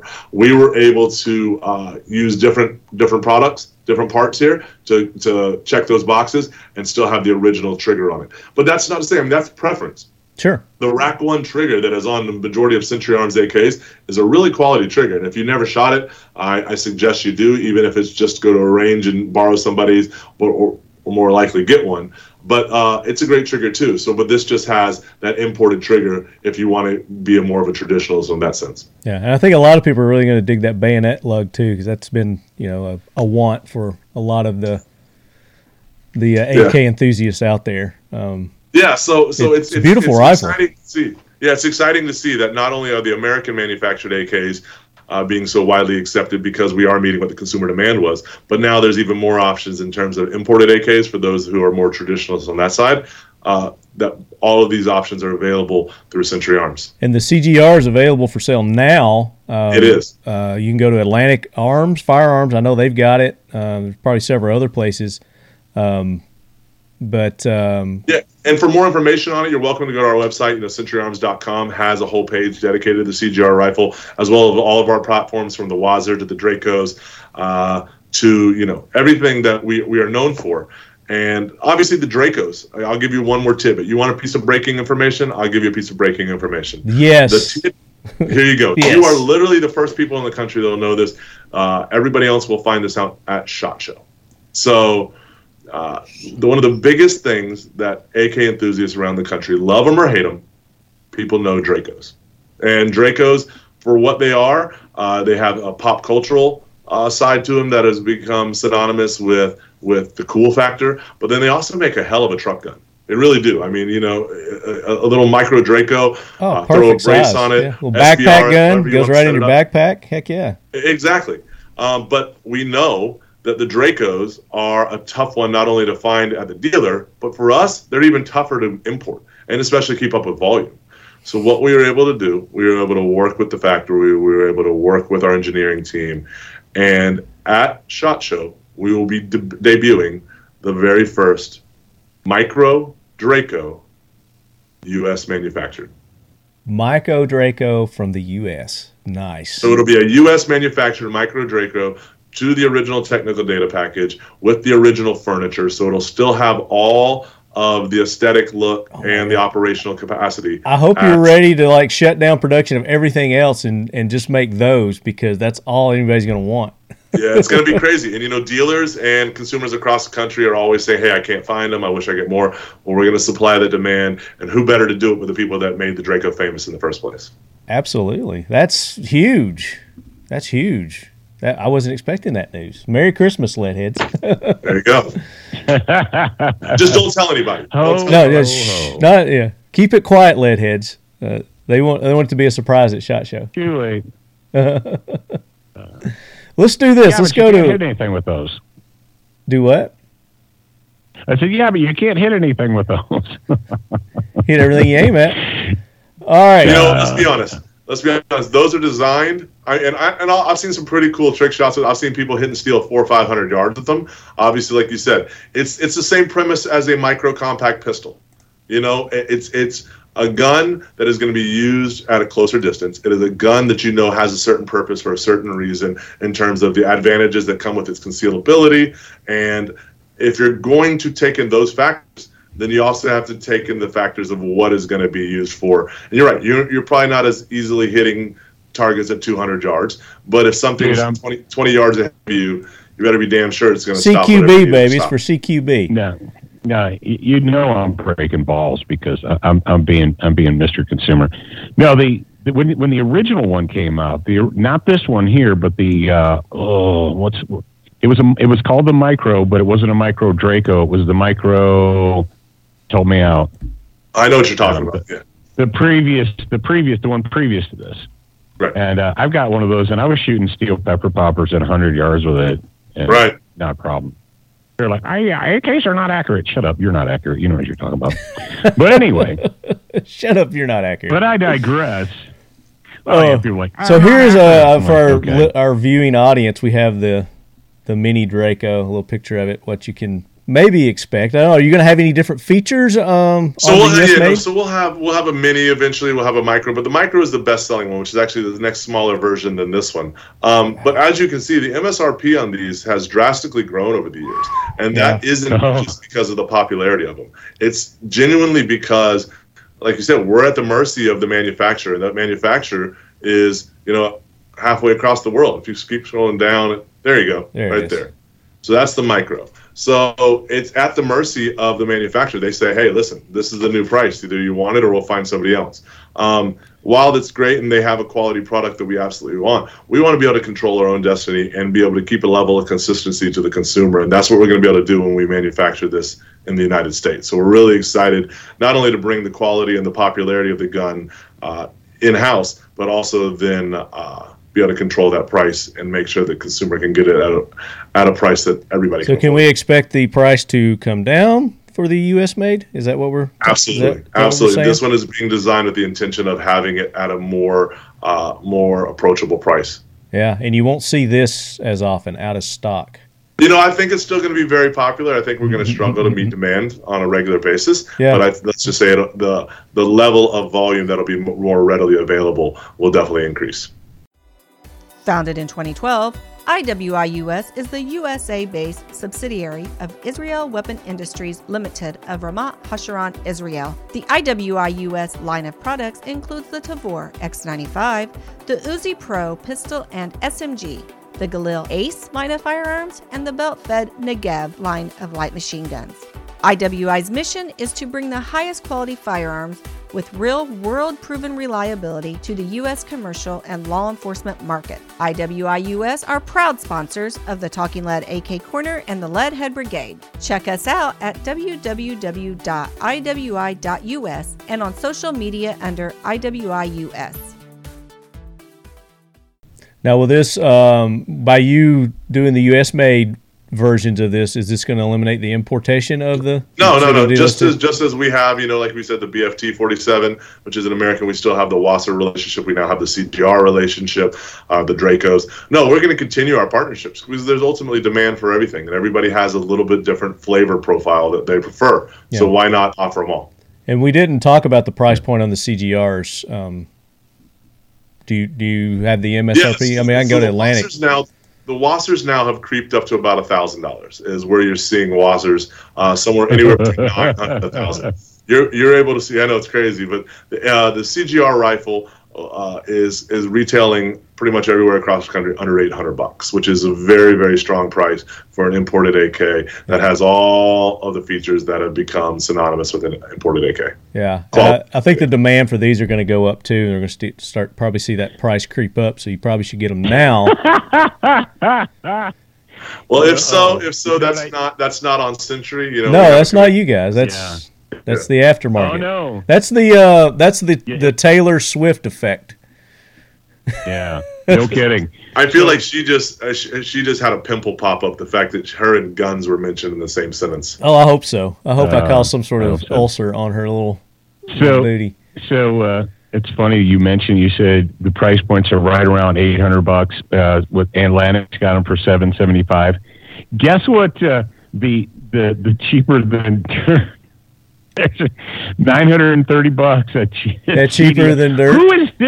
Who is still supporting them? Oh man, I don't know. We're not going to talk about that. We don't talk trash about people. Don't know any better. We don't talk dirt about dirt. So let's do this. Let's go to listener questions. And while I'm doing that, you ask your. I wanted to say a thing, but I'll just shut up. No, you do that while I'm pulling up the questions. I don't think you wanted to say this thing. Oh, okay. No, I do want to say a Good thing I can edit. Actually, one of the and we've been talking about this actually for a little while now. But one of the smartest things you guys did recently, or in combination with the Draco people, is the 9S with the Scorpion magazines. Partnering with the Magpul guys, making the Magpul Scorpion magazines, and right. It just. And I'm not telling you anything new, but I'm telling the audience, it just looks right. The NAC 9 works. The NAC 9 works perfectly fine. It's a 100% reliable gun, but it doesn't have the sweep. It doesn't have the AK forward sweep. And let's face it, Americans are aesthetic people. What about the 5? The 5.45. It's not swept. It's straight mag. I agree with Paul, though. I get where you're coming from, Marty, but I 100%. I mean, the Draco 9S is definitely an example of Century listening to what the consumer wanted. The Glock mag at the time, when the gun came out, the Glock mag was far more predominant in the market. It was much more readily available. So it served the purpose when it came out. But as the pistol caliber carbine has grown, or as this case, an actual pistol, we recognized that there was a demand for a couple different things. Obviously, optics became hugely important. So there's that hinged dust cover, as we were talking about before, on the on the pick rail. There is a Scorpion mag now, which really adds to the aesthetics of it. And the Scorpion mags are readily available now, thanks to Magpul. And the price on them is readily available as well. I think they're like $25. They're not crazy, and it's a 33 round mag, if I'm not mistaken. I think I have one sitting around here somewhere. And another cool feature on it, it's got a last round bolt hold open, which has got something that's pretty cool that you don't really traditionally see on an AK. So a last round bolt hold open on this gun, and it's a light shooting gun. It's just a lot of fun to shoot. They're tremendous. Yeah, they're great. So I really appreciate it. And that's a new offering. That's yet another example of Century Arms saying, hey, let's continue to provide the consumer with something they want. And this is an imported gun. So it has that importation That's exactly what this is, too, and that's kudos to you guys for offering something because you didn't have to. You didn't have to go to the links to offer this because the regular NAC 9 was just fine and great, and people loved it, and it was selling great. You didn't have to do this, but you did, and we could have gone the easy route and just said, all right, well, let's change the compatibility to a Scorpion mag. But then he said, hey, if we're going to do this, let's add some other features that people want too, and that's that hinged dust cover with the pick rail. Yeah. That is the last round bolt hold open feature. Those are some of these. You got the sling swivel on the back, which can easily be removed to mount a brace. You can SBR this and easily mount a little pick rail there to then have a stock. There's tons of things you can do to this gun to really, like I said, customize it, and it's. Thank you for calling that out, Paul, because we've been very excited about this as well. And it's just one of the new things that you can find that Century's bringing to the market. There you go. Yes, indeed. All right, let's do the listener questions. Listener questions. So I made a post, and as usual, you guys just flooded to it. We've got tons and tons of questions, and we may have already answered some of these, but I'm just going to start here with FPS Murdoch. And he says, what country originated the AK Dong lower handguard and why? Paul, do you know that? Oh, was it one of the Soviet bloc? Soviet bloc? I thought it was going to be one of the Korea. It's one of the former Soviet ones. We talked about that during the underfolder, the side. We touched on it, but I don't know if we actually talked. Yeah, we touched on it. Where it was from? I can't remember. Is it Bulgaria? We'll come back to that one. It's weird because the pistol grip and the dong, they're identical. They just were pointed in different directions. Yeah. The angle of the dangle, I've seen a ton of information about it, obviously being Romanian. The Romanian AKs had a ton of, dong furniture available that still you can see that there. But, I think that's an absolutely great question. I want to kind of cheat and Google it, but who knows even if that's correct. You know what, Adam? That would be a great one for us to pick up in Season 5 of the Talking Lead AK Corner. I see what you did there. See what I did there? That would be a great topic. We could probably do a whole show on it. On the dong. On the dong. So, next one, PPRN. He's got several here. What does the future of American-made AKs look like for Century Arms? I think we kind of went into that already a little bit. Is there anything else you want to add to that? Well, I think we can answer that question and the question below it. Any plans for a .223 caliber AK? So, we know that two things. One, 7.62 by 39 isn't as readily available in terms of ammunition as it was 5 years ago. And, until U.S. manufacturers really started to embrace the caliber as a viable caliber to produce in volume, it's going to continue to be tougher. But people love the AK caliber or the AK platform. So why not chamber it in a caliber that's reliable the 223, 556 calibers. That is also reliable and price point effective. Mm-hmm. So let's just say they should definitely stay tuned to what we have at SHOT Show this year, because could be we more understand dropping. that 223 and 556 AKs are a lot of fun to shoot. There you go. Oh, I like that. Man. You hear that? You hear that whirring sound? That you hear that? What is that? That's James Yeager rolling over in his grave. People, Yeager. Stop asking for things that. Stop. Just stop trying to. Keep pushing the limits. Keep pushing the limits. Russian cartridges with Russian guns, American cartridges with American guns. There's a reason why the AK round by the 7.62 by 39 and also the 5.45 by 39, there's a reason that cartridge is designed the way it is. There's a reason it works so well in the AK. It's not a straight cartridge on purpose. Stop asking for things that you don't need. Just embrace it and move on. Don't listen to Paul. Say, well, keep asking. Don't listen to Paul. Blah, blah, blah, blah, blah. It's like, no, stop. Keep asking. I think, Paul, I think you're 100% right that obviously things were designed to fit. You don't put a boat motor in a Corvette and expect it to run the same way. But with that being said, but people do put Corvette motors in boats. Yeah, that's what I was going to say. I was literally going to say that. Sometimes it works. It's a mutant when it does, but sometimes it works. And I think that as a gun manufacturer, I think it is our responsibility to hear what the consumer wants and at least give it an honest try. And I think that's well, then, yeah, but here's nail on the head. It's your job to sell people stuff. It's my job to teach people how to use stuff. And the 223 AK has been around for a long time. The problem with it is, number one, magazines. 223 magazines for AKs never either A, they're crazy expensive, or B, they're cheap and they don't work. That's reality. The feeding issues with AK mags and Paul, 223 are tough. You would be a multi-millionaire over again if you would design a 5.56 curved magazine. You can't. It doesn't work. You can do it. You want one that works? Okay, stop. Get with Brian. Get with Brian. You guys can do it. The Galil. You want an AK clone that works? There you go. Get a Galil. There you go.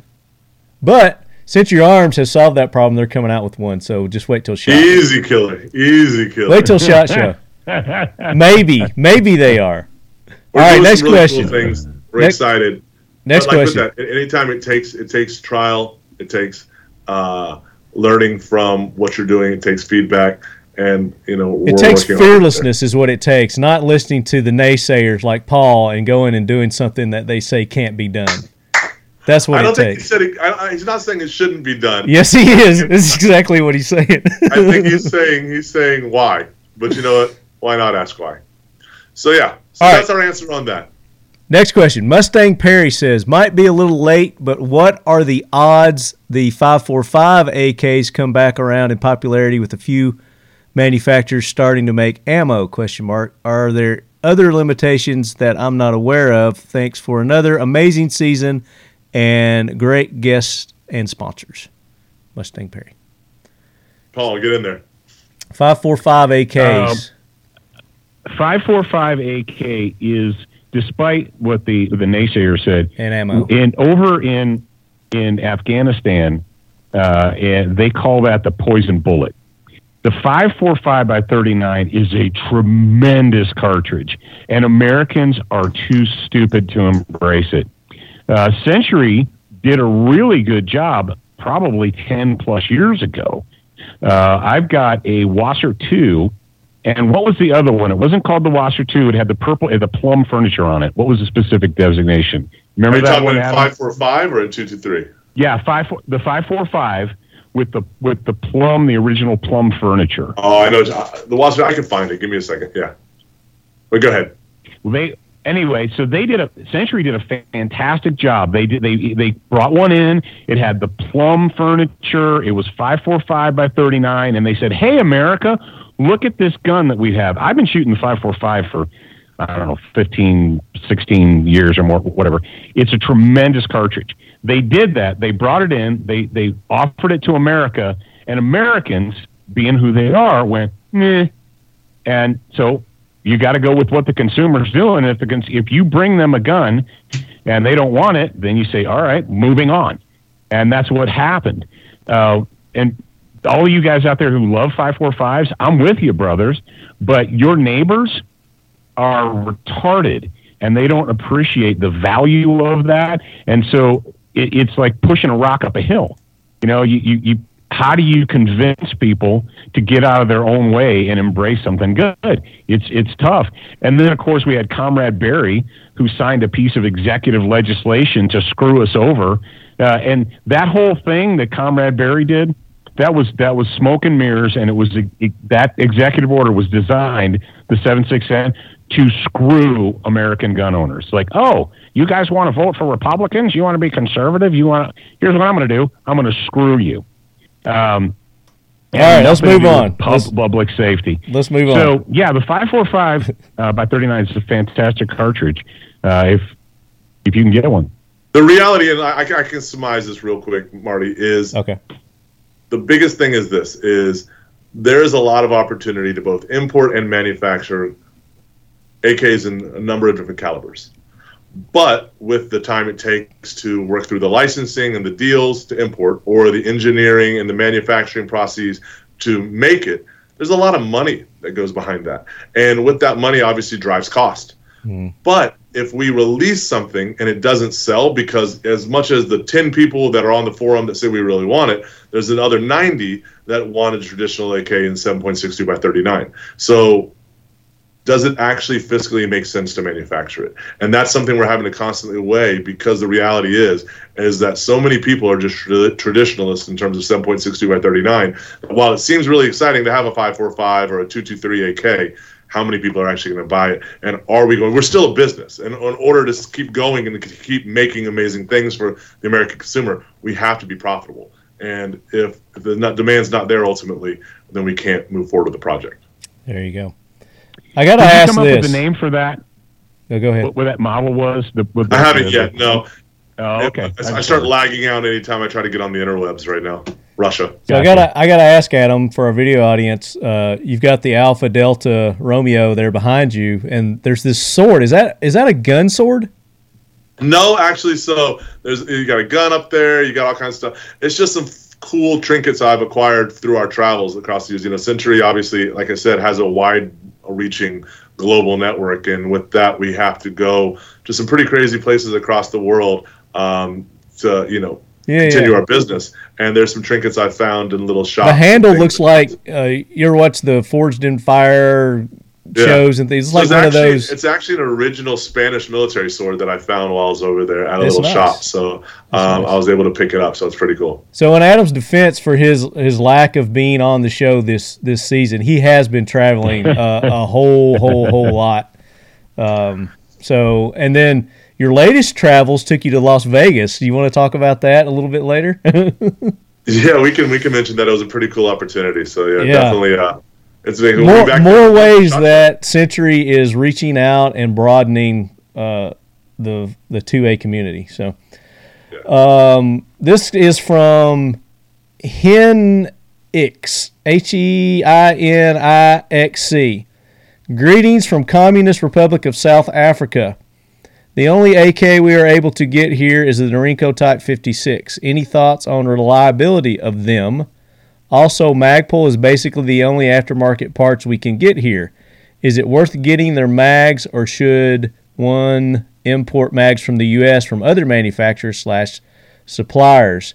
Said, I came across the AK Corner in Season 3, binged the first seasons, became a leadhead since, and now waiting for the next batch of AKs to land in my country to get my first SLR, if the government will allow one. So his main question is about the Norinco Type 56 and then aftermarket furniture, if he can get it in his country. Magpul seems to be the only thing you can get right now. Paul? Dude, there's nothing wrong with Magpul magazines for the AK. The Gen 3 ones with the metal lips or the metal latches, those are fantastic. And if you can't get those, just get the other ones, mark them, and when they wear out, just throw them away and get new ones. The Norinco, you should have no problem with the Norinco.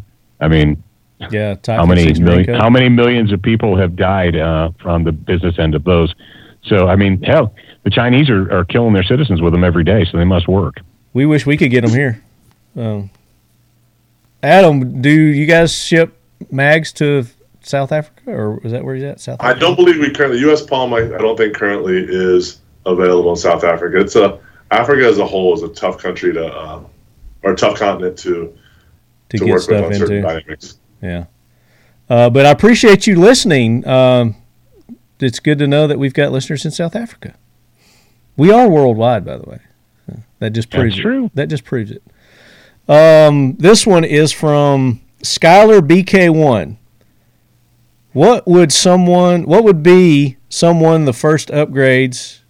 I think he typoed here. What would be the first upgrades you would do to a 73 Wasser or any older AK?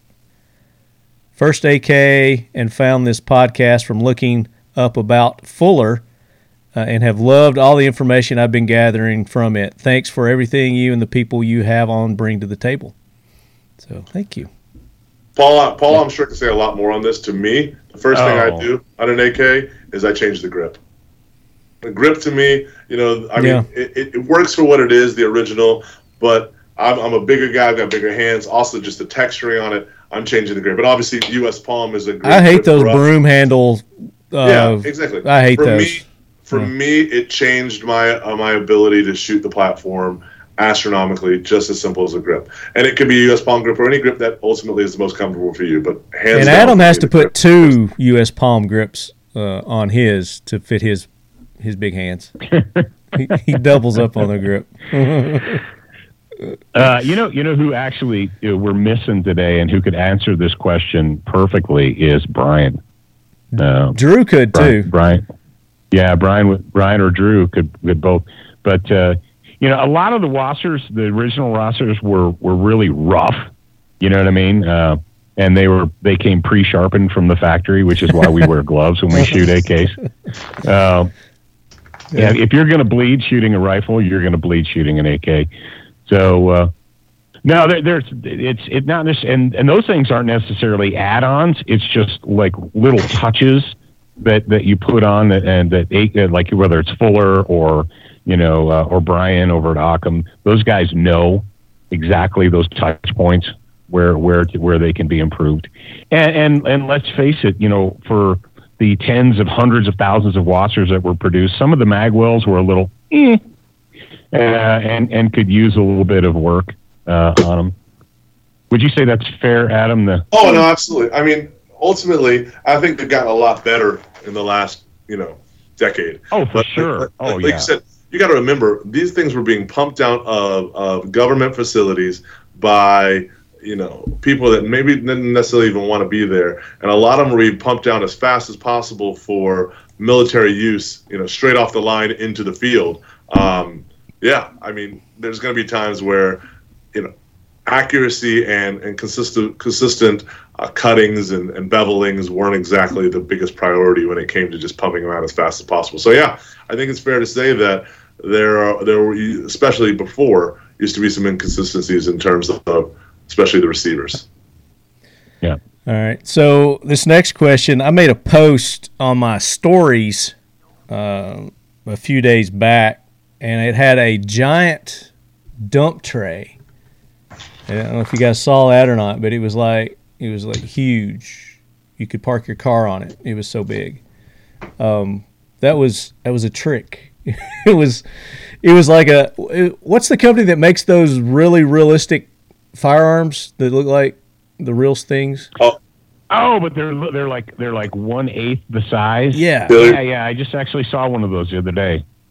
I can't think of the name though. Minigun or something like that. I know what you're talking about. Yeah, I can't remember, but anyway, they had an AK version. So it was one of you listeners that made the post. And I shared it. He had one of those toy replicas, and he had his dump tray that he won by listening to the podcast.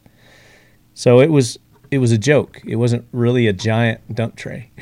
Those things are great. You know, you sent me like 4 or 5 of them to the office, and I had them on my desk, and the next day I came back and I had all but one on my desk, and all of them were gone except for one, and now even the one I had is gone. So we'll send you some more.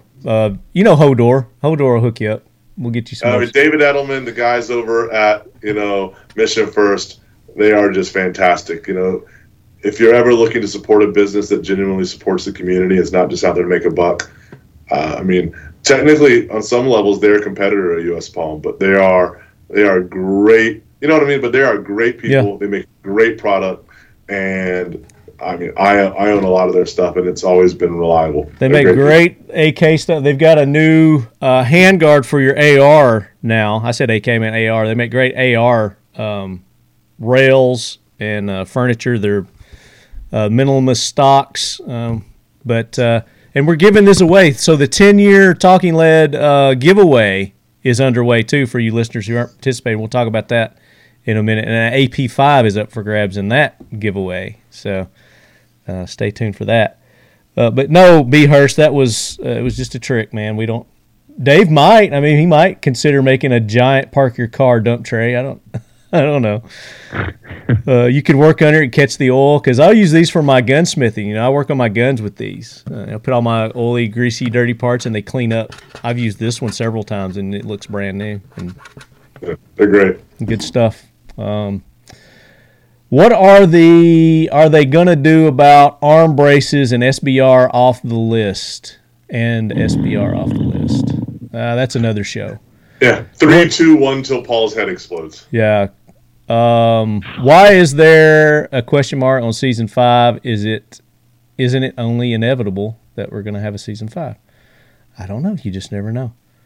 Old Tennessean, when will we get a true AK versus AR field competition episode? Well, we'll see if season 5 happens. Ryan Reisner, I'm actually curious on when Century Arms was established and some history on the company. So there you go, Ryan. We took care of you today. You're welcome. Bobus 1776, what design features should actually be redesigned, removed, and or replaced with another gun? I guess he's talking about AK features. Why? What would you add to the AK that is missing from the current design? So there you go. You got any feedback on that, Paul? I was going to say a bottle opener, but then I remembered that the magazines are bottle openers, so that's it. You can take the bolts apart, and you can use those and all that. I mean, ultimately, it goes back to what Paul said. Listen, we all know there's definitely modern iterations of platforms of firearms anywhere you want to look, and they're always going to continue to grow. But the AK is synonymous with an iconic platform that has worked over and over and over again through countless conflicts, through countless tests, torture tests. Yeah. The gun works. If it's not broke, don't fix it. If you want something new, absolutely continue to grow, continue to build a brand. But if you're looking to change the original AK-47, in my opinion, just as a loyalist to the platform, not even as somebody that works for the company, it's great the way it is. You don't look at a 69 Mustang and go, man, that car is really cool, but I wish it had a CD player in it. No, the 69 Mustang was iconic for being the 69 Mustang. You know, that's the reason. And some of these classics, that's the reason Ford went back and started making the cars to look more like the classics, and Chevy and all them did. Because some of these things are so iconic, and we wouldn't be where we are today if we hadn't had these iconic platforms that start the revolution. And I think that's what there's to be said about the AK-47 is it's great just the way it is. If you want something new, get something new. But if you want to appreciate something that's timeless and tried and true, and AK-47. I agree. I agree with that. And it has been redone, and it has been redesigned. Look at these other countries. Look at the Galil. You know, that's what the Galil is based off of. So if you want something other than what you are offered through, you know, your traditional AK-47, AKM, then look at, you know, the Galils. Look at the VZ58s. We did a show on those. VZ58s, the Valmets, you know, there are other iterations of it out there that have gone and made design changes, but the basic functioning mechanisms, what drives the AK are fundamentally the same, and they work, and why change those? Yeah. It's a good question, but I just think it's Yeah, and I think maybe he's thinking more of, like dust covers and, getting rails and, things like that. And companies are coming out with those and making those, so aftermarket products are coming, just like ARs. Like cool handguards and stuff to do, and different ways to mount your optics and different stock stuff. I think those are awesome. And then it goes back to what we were talking about with Canik. People having the ability to customize their rifle to both show the expression of who they are, but also functionality for them. But I think when it comes to the internals of the AK, you got to remember, like I said, this is a controlled explosion. If you start getting too precise and too dialed in with these things, you're going to start creating issues, because they weren't created to be precise. They weren't created to fit exactly perfectly and lock in. If you ever watch an AK shoot in slow-mo, it looks like the thing's coming apart every time, because that's how it was designed. It was designed out of sheet metal. And when you start talking sheet metal, you're not talking about having the ability to customize it and have the sexiest lines. And it's a tool, and it's a really good one. Yeah. This kind of goes along with that. This is J. Edgar Paradox. Or is this ESOM? No, this is ESOM 87. No, J. Edgar Paradox. What was the reason for the different rivet placement on the Type 56 and Mac 90 versus the AKM front trunnion? This may be a question for Brian. You got any news on that, Paul? No. We'll I know my place, and I know not to venture into that pond. Drew would probably know that too. We'll get an answer for you, or we'll cover that in Season 5. If we have Season 5. Question for Lefty and this episode's guest. What is your favorite thing about the AK? Thanks for another kick-ass season. Can't wait for Season 5. ESOM 87. I like the looks. Just it's aesthetically, it's just the history. It's just iconic. It's got that iconic look, and it's just beautiful to look at. That's what I like about the AK, and it runs. It's reliable. You can torture the shit out of it. You can put it through any environment, and it still will come out on top running. Maybe not running like a top, but it will come out on top running. Mine is you shoot it. Like, honestly, I been blessed to have the opportunity to shoot some really cool guns and some stuff that I've always wanted to shoot since I was a kid. But there's nothing like shooting an AK. It really is just, get out on the range, you pull the trigger, you feel the way the gun functions in your hand, and then when a 7.62 by 39 hits that steel down target, down range, you know it. And it just has a different sound. It has a different feel. Just everything about it is so synonymous with just the AK. It's not like, oh, the AK shoots like this. No, an AK shoots like an AK. You might have an AR that feels kind of like a P90 or a this or a this or a this, but an AK shoots like an AK, and there's no... Very distinctive. What's the Gunny Highway quote from Clint Eastwood? It makes a very distinctive sound when fired upon you, or fired at you. Yeah. The preferred weapon of the enemy, and it makes a distinct sound when it's fired at you.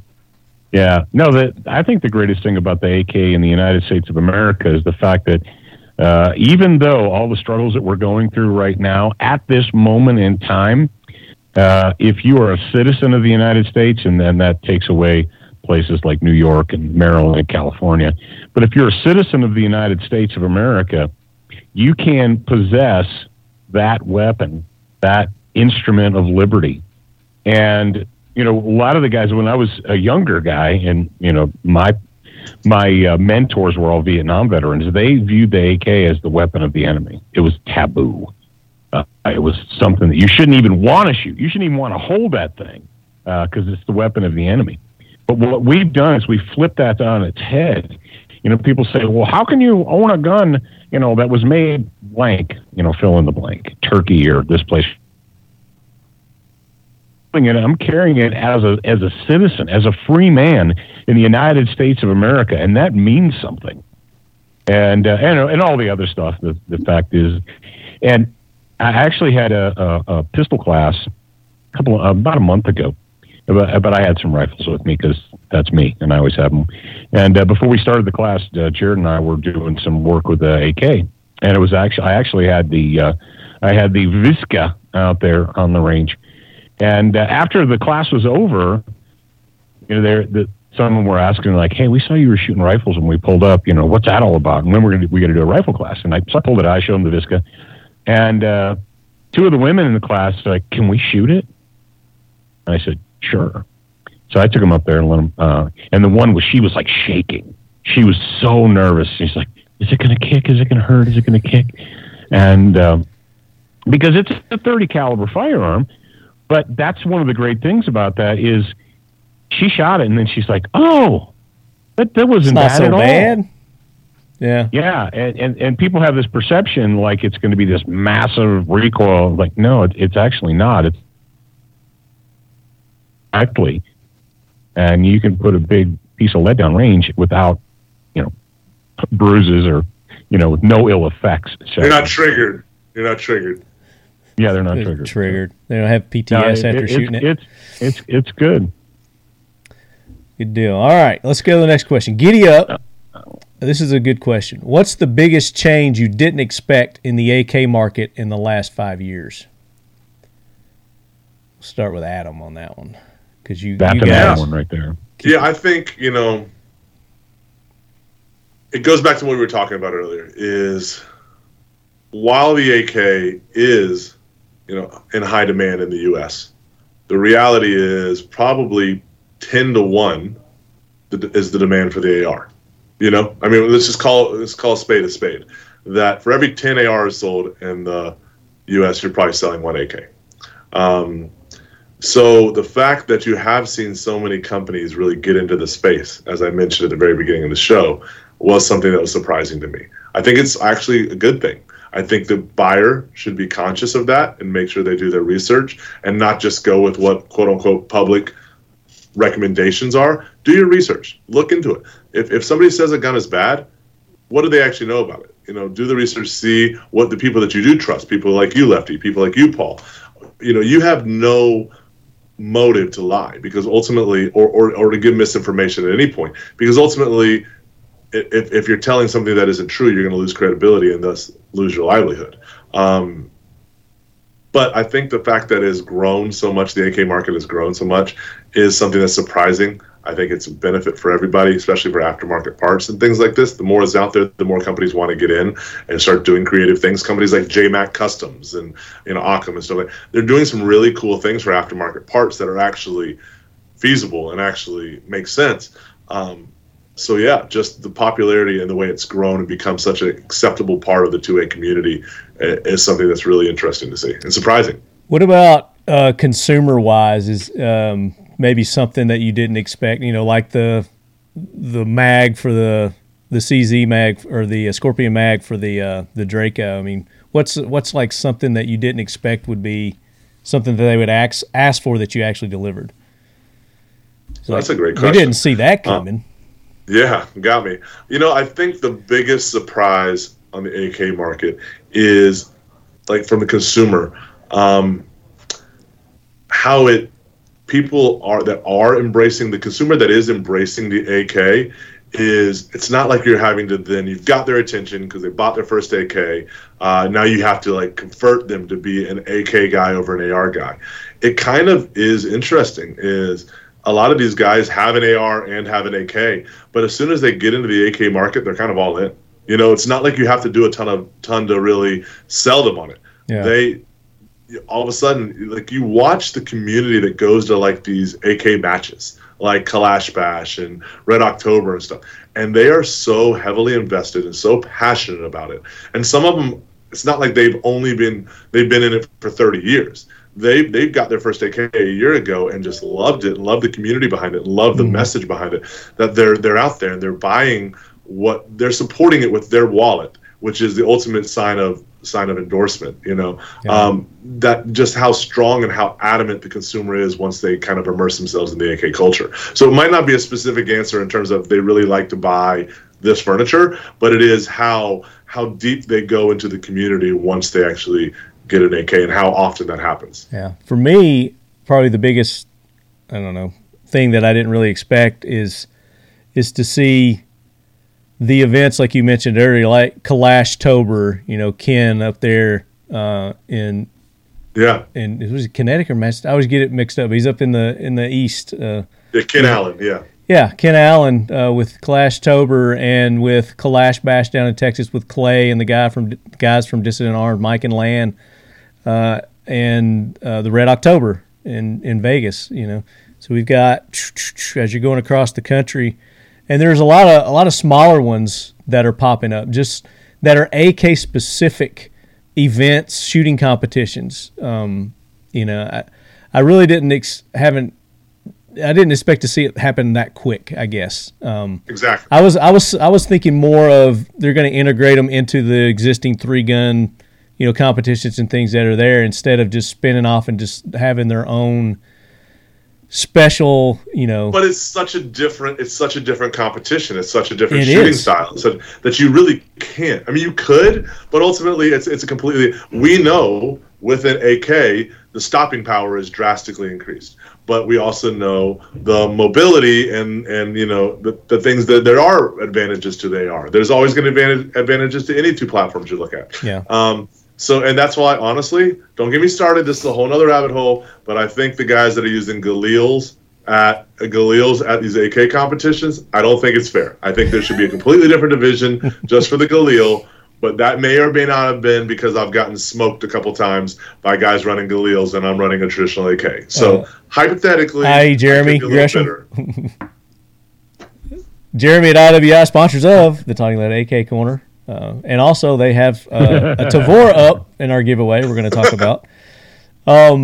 But no, I mean, I think that's part of a healthy competition too, is to have an AK versus an AR versus a Galil, and best man wins. Yes, I like the specific events for ARs, for AKs, for cowboy shooting, PCC, Western shooting, PCCs. Exactly, yeah. 100%. I like the fact that there's variety, and you can go and you can put your AR up against the country's best ARs, and you can put your AK up against the country's best AKs. But I also would like to see a competition where it's the best rifle, the best AK, AR, Galil, whatever it may be. Just put them all against each other and see who wins. You're running the Indian and the Arrow argument together there and see who comes down on top. Yeah, it's just let's just do it. Let's just do it. But yeah, that was something that surprised me. Within the past 5 years is the amount of the AK specific events that have popped up and the popularity of them. They continue to grow, and I want to see them continue to grow. These are really good questions, and then like 80% of the questions here have to do with the 5.45. So tons of questions about the 5.45. I think we'll wrap up with this one, and this will be a question for you, Adam. I had it here and I lost it. It is from Arms of Cascadia. It says, question for Century. Will we see any more Setmes or C93s? I've got the roller delayed itch again. That could not be more timely of a question. Is this another shot question? Oh, yeah, this is me trying not to get fired. Another season 5 question? No, I don't mind. So a couple different things. So one, obviously we talked about the AP5 program earlier, the roller delayed. Yeah. And traditionally over the last couple of years, it's been offered in 9mm. We are very excited at SHOT Show to be introducing a larger portfolio of roller delays from MKE that may incorporate some calibers with a little bit more knockdown power. I can say that on that side. And there's a second answer to this question. So when we were talking about like Setmes and things like this, my assumption is one of the references would probably be to the C308. C308 we ran a big program with and had a lot of them available a couple years back. Just as in any surplus parts kit program runs, when the parts are out, so is the program. Century has tirelessly been scouring the globe for the last couple of years to find another program similar to that. And another program has been found and has been acquired. Ooh. And the beginning of production has begun on not the exact same, but in my opinion, Yeah, I know. In my opinion, the 60,000 units of this platform, a little bit more modern, and just as cool, if not, just not cool. Yeah, let's just say 60,000 units are currently being shipped over to be assembled in an American compliant version of a platform very, very similar. Don't get in trouble. Don't get in trouble. Yeah, I know. That's what you but say. We're really excited. It's something going to be very new. There will be hints to it and start to talk about it in the next couple months. But it's a very big program. I'm excited to get one of the first ones. And obviously, Talking Lead and Paul, you guys will be right there on the list to get them and try them out the gate. Can't wait. Can't wait. Yeah, like I said, the rest of these questions, I mean, a lot of 545 questions. That's obviously a hot thing, high in demand that people are wanting.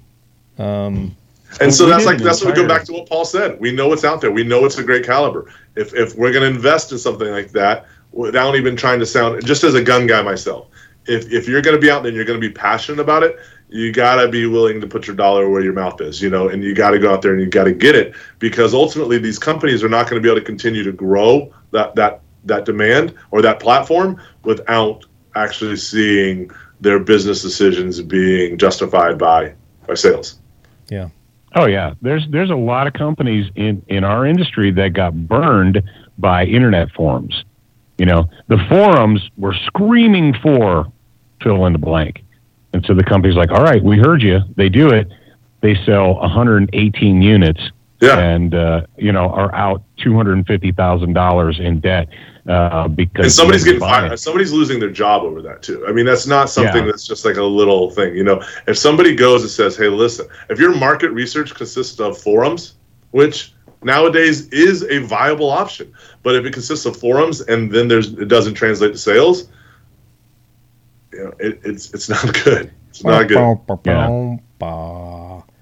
So great questions there, Leadheads, and there's a lot of other ones on here. Maybe I didn't get to yours, but like I said, a lot of you were asking the 545. FPS Murdoch, Pew Pew RN, Mustang Perry, J. Edgar Paradox, Nikolai Alpanap, Flood Munitions. We talked about Dracos, so there you go. Flood. Giddy Up. Flood Munitions, I'm seeing those guys, they're commenting on everything now. Like those guys, whoever's running that social media page. Oh, that's Flood. That's one guy. It's him. Yeah, I know. It's Evan. Evan. He's just on it all the time. Evan Floodman. He was on the History Channel's Ultimate Marksman competition. But that man is on his phone at least 20 hours a day. He's a go-getter. He's got a good YouTube channel, so if you guys haven't followed him, go check out his YouTube and his Instagram. He's doing some good work there. Giddy Up, Glautru, there's another FPS Murdoch, Arms of Cascadia, another J. Edgar, Esom, 87, Boba, 1776, don't see a lot from you. Thank you for taking part. Ryan Reisner, we did the history with Ryan, so good question. Old Tennessean, B. Hurst, Lance Reynolds, Bass in Texas. He was doing the 545 questions. Shep Guns, is Magpul furniture worth putting on a Visca? I love the wood that it came with, but it's a little short. Or would you recommend something besides Magpul? There's all kinds of options out there, viable options that you could go with, but it depends on what look you want. What you're using it for. So, you guys want to comment on that? I mean, yeah. There's a Visca version that came completely stocked out in Magpul. Magpul's great furniture. Yeah. For me, I think if it's my only AK, I'm keeping it kind of the traditionalist look. I want the wood. It's kind of what separates it apart from everything else. Exactly. If you've got more than one and you want to really start getting customizable, go for it. Ultimately, it's your. If you've only got one AK, leave the wood on it. If you start getting multiple AKs, then get into customizing, personalizing it, and making it your own. That's my suggestion. You can tell me to go to hell. I don't care. But thanks to our South African listener, Heinix, which that may mean something in South African. I don't know. And Skylar BK1. So thanks to everyone who participated. I'm going to randomly go through, select one of you listeners to win a Mission First Tactical AK Corner Century Arms dump tray. And I'm just going to scroll. How many guys did you have comment on that page, roughly? Close to 40. I'll tell you what we'll do, just to make it fun. Yeah. So US Palm came out with the limited edition. We re-released the Banana Mag. Yeah, the Banana Mag, yeah. A lot Yeah. of our listeners have I won didn't those. get one of those. You know what? Well, Well, but that's so here's okay. what we'll do. Including Paul, everybody that is in a state or country, South Africa, sorry, that is legal. That is legal in it. If they send you in their information and we give them 2 weeks. Give them 2 weeks from today. Okay. They can get you the information. We will send them one of the limited edition US Palm Banana Mags with the patch just for being involved in it. We really appreciate it. We appreciate Nice. you guys listening. We appreciate the support. And like I said, this is a community, and you got to be active in order to kind of support a community. So the fact that you took the time out of your day to listen, to comment, to ask questions, we'll take care of you too. That's awesome. And you guys have been taking care of the listeners for several years now, and they greatly appreciate it. I know they're going to love those mags. So awesome. Thank you, Adam. So the winner of the dump tray, we're going to randomly go through. And I'm just, what? Go for it. I'm going to stop. And it stopped on Bobus 1776. And Bobus asked what design features should actually be redesigned. So we went into that one and talked about that. So email me, talkinglead@gmail.com. I'll need your shipping information so I can forward this on to Dave and the guys over at Mission First Tactical. And then we're also giving away a SEAL 1 complete gun care kit, which these are perfect for AKs. And especially if you're shooting that corrosive ammo, these things help prevent and clean up corrosion in your firearms. Keep them lubed and ready to go. SEAL 1. So our winner for that, Paul, I'm going to let you pick. Go randomly through there. Question number 38. 24. I can't see it. Okay. Pick a number. I don't have the 18. He said 24. He said 24? 24. All right. 24, yeah. 2, 3, 4, 5, 6, 7, 8, 9, 10, 11, 12, 13, 14, 15, 16, 17, 18, 19, 20, 21, 22, 23, 24. Lance Reynolds Bass in Texas.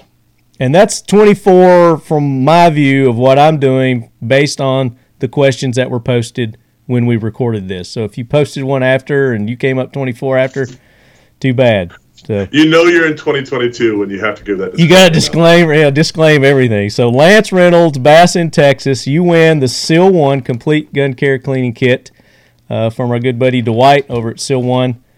Email me, talkinglead@gmail.com. All the people who are eligible to win those magazines from US Palm, the Banana Mags, do those come with a patch too? Yeah, it comes with the custom US Palm banana patch in there. All we need from you is just if they'll send you their just maybe like a picture of their ID. Basically, we just need to know that you are legally allowed in your state and where it's going. While we may not agree with the fact that certain states don't allow things, Yeah. So just we have to send me your shipping address because that'll tell us what state you're in, and don't try to sneak one by us because if you can't have it, you don't get it. You're not going to get it. We're not going to jail If for you. you can't have it, then you've been screwing. I think that was a perfect cutoff for Paul right there. the government just cut Paul off mid-statement. ATF just cut Paul off. And then the winner of our BFT 47, the raffle for the sheepdog, email me, talkinglead@gmail.com, or they're going to get in touch with you, but email me and I'll forward your info, and they'll forward it to Adam so that Adam can make sure that you've got the FFL and all that, and you're legal to own one, because if you're not going to get it either. And I guess I'll just take it. But no, we'll give it back to Sheepdog. We'll give it back to Sheepdog, and they can raise more money. But I was mentioning earlier, Adam, we've got this other giveaway that we're doing, this huge 10 years of Talking Lead and Friends giveaway, and we've got nearly $10,000 worth of prizes that we're giving away in that. And I'm stalling my words because I'm trying to pull it up. Let me just quit talking and I'll pull it up. So you go to my website, TalkingLead.com. You can enter the giveaway here. And we've got 6 prize packages. And starting with prize package number 6, we've got an assortment of prizes here. We've got a optic from Crimson Trace. We've got a custom holster from Mission First Tactical and one of their drink koozies that's in the CS Riot configuration. Lockdown has put in several products. They've got a dehumidifier sensor, a rod. They've got some of their magnets, and they've got one of those awesome hide shelves. You can put your gun in there. Looks just like furniture. Boom, pop it down, you get your gun. And then our friends from Medical Points Abroad have put in this super awesome, Paul, this uber deluxe med kit that you can win in that prize package number 6. Prize package number 5 is, again, you're going to get another Crimson Trace. There's a Crimson Trace scope in that. There's SEAL 1. There's a custom leather Kydex holster. And there's this cool Kraken case that's going to be in that. And ASP has put in a flashlight and a CS spray safety kit in that.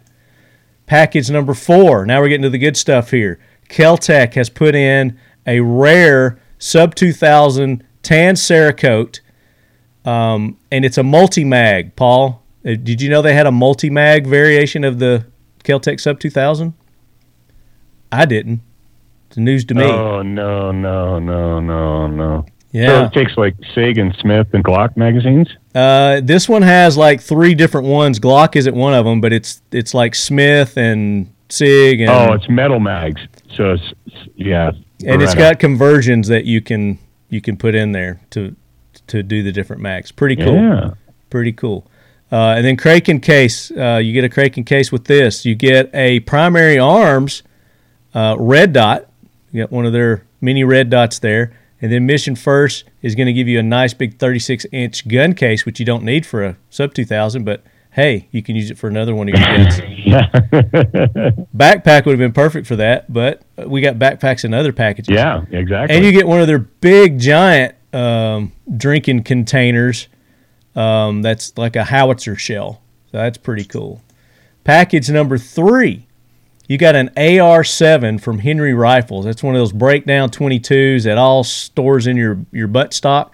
It's watertight, so you can take it in all the different weather climates. You drop it in the water, it's going to float. Pretty cool thing.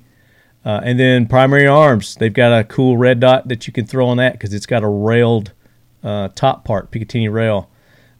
Kraken case, again, you're going to get an awesome Kraken case. You could probably fit that 22 after you break it down in that case. Mission First Tactical, this is the backpack. This is their big giant size. I think it's called the Warrior Pack is what they call it.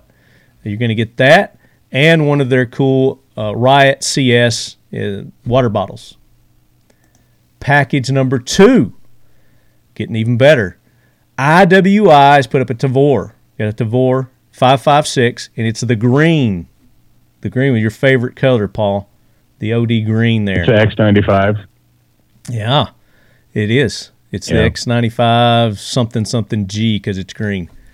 Primary Arms putting up an SLX MD25 for the Tavor. A nice optic that you're going to have on there.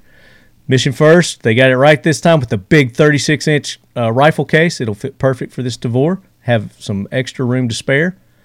And they're going to do their magazines. You're going to get a custom graphic 3-pack of their magazines, 30 rounds. Again, where legal.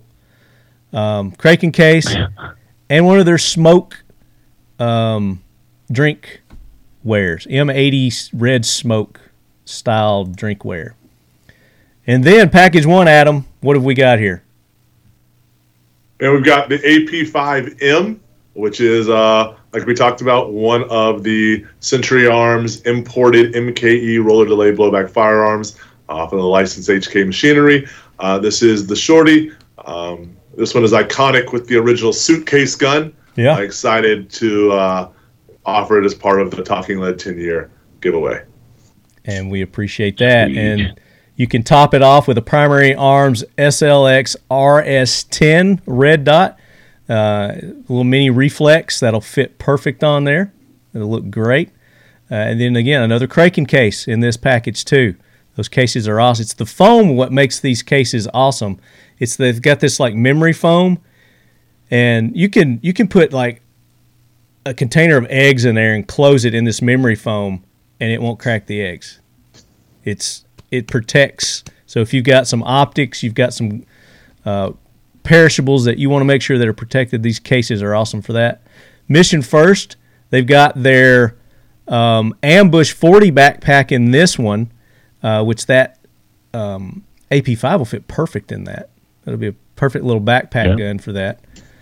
And then another one of their awesome, it was like another howitzer shell drinkware. So those are pretty cool gifts, man. Nearly $10,000 in giveaways. You've got till the end of the month. Like I said, go to my website. There's links there. You go to my social media. I'm sure all of our participating sponsors have done things, and they've got links, so you can go visit their sites as well.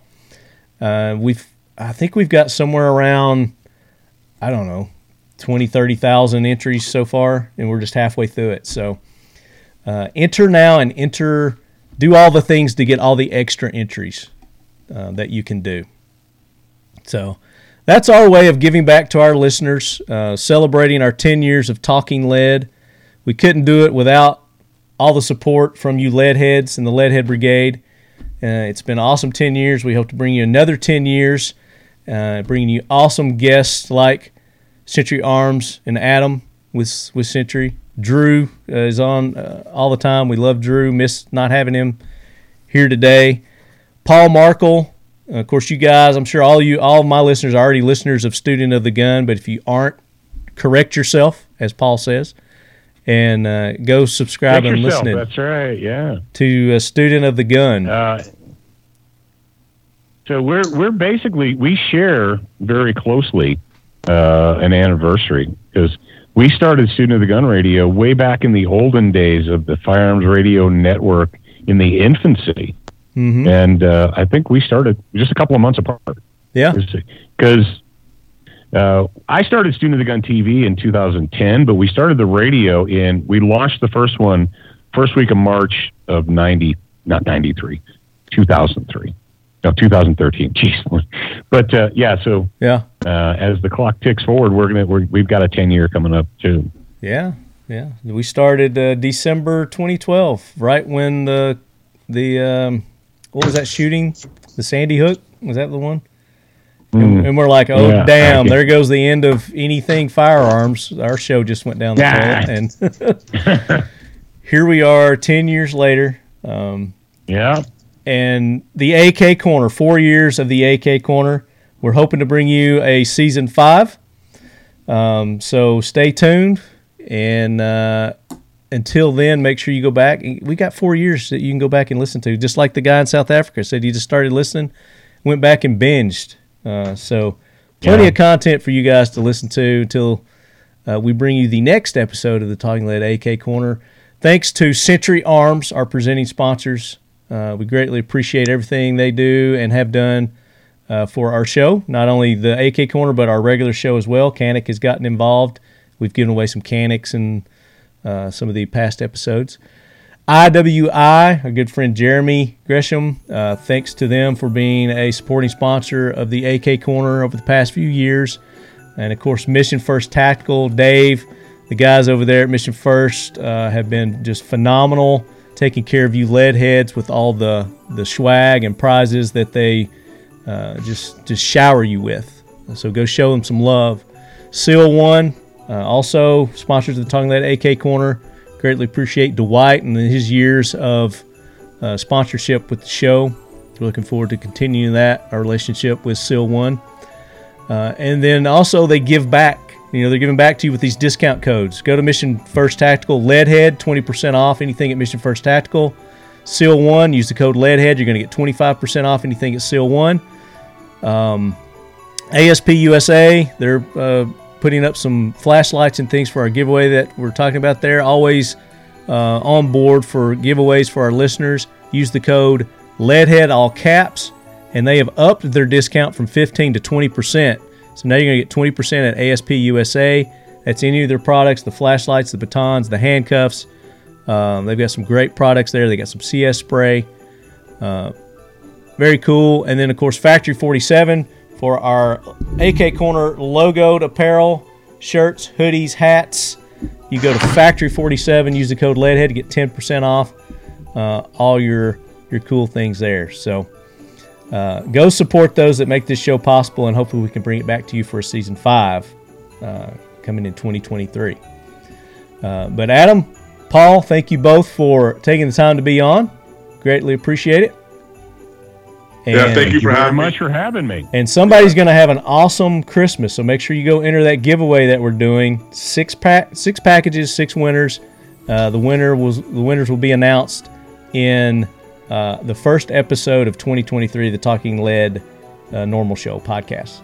So, and Marty, if I may say one thing, I think it's important. It's first off, a lot of people don't say it anymore, but Merry Christmas. Yep.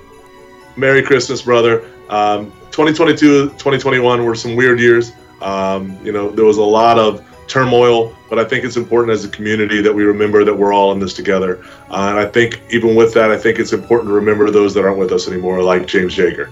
This is one of those years, Paul, obviously you mentioned earlier, that man was a character, but he had a big heart and was a good person, and the world's not the same without him. So this holiday season, I just say that everybody should hug the ones that mean the most to them, and remember that this is life is a gift, and that we are on this planet to protect our gift and protect those around us, and that's where the Second Amendment comes. I love you guys. I appreciate all that you guys do for the community. I appreciate what you do for me, and I look forward to 2023 with you guys. Absolutely. Well said. Thanks, man.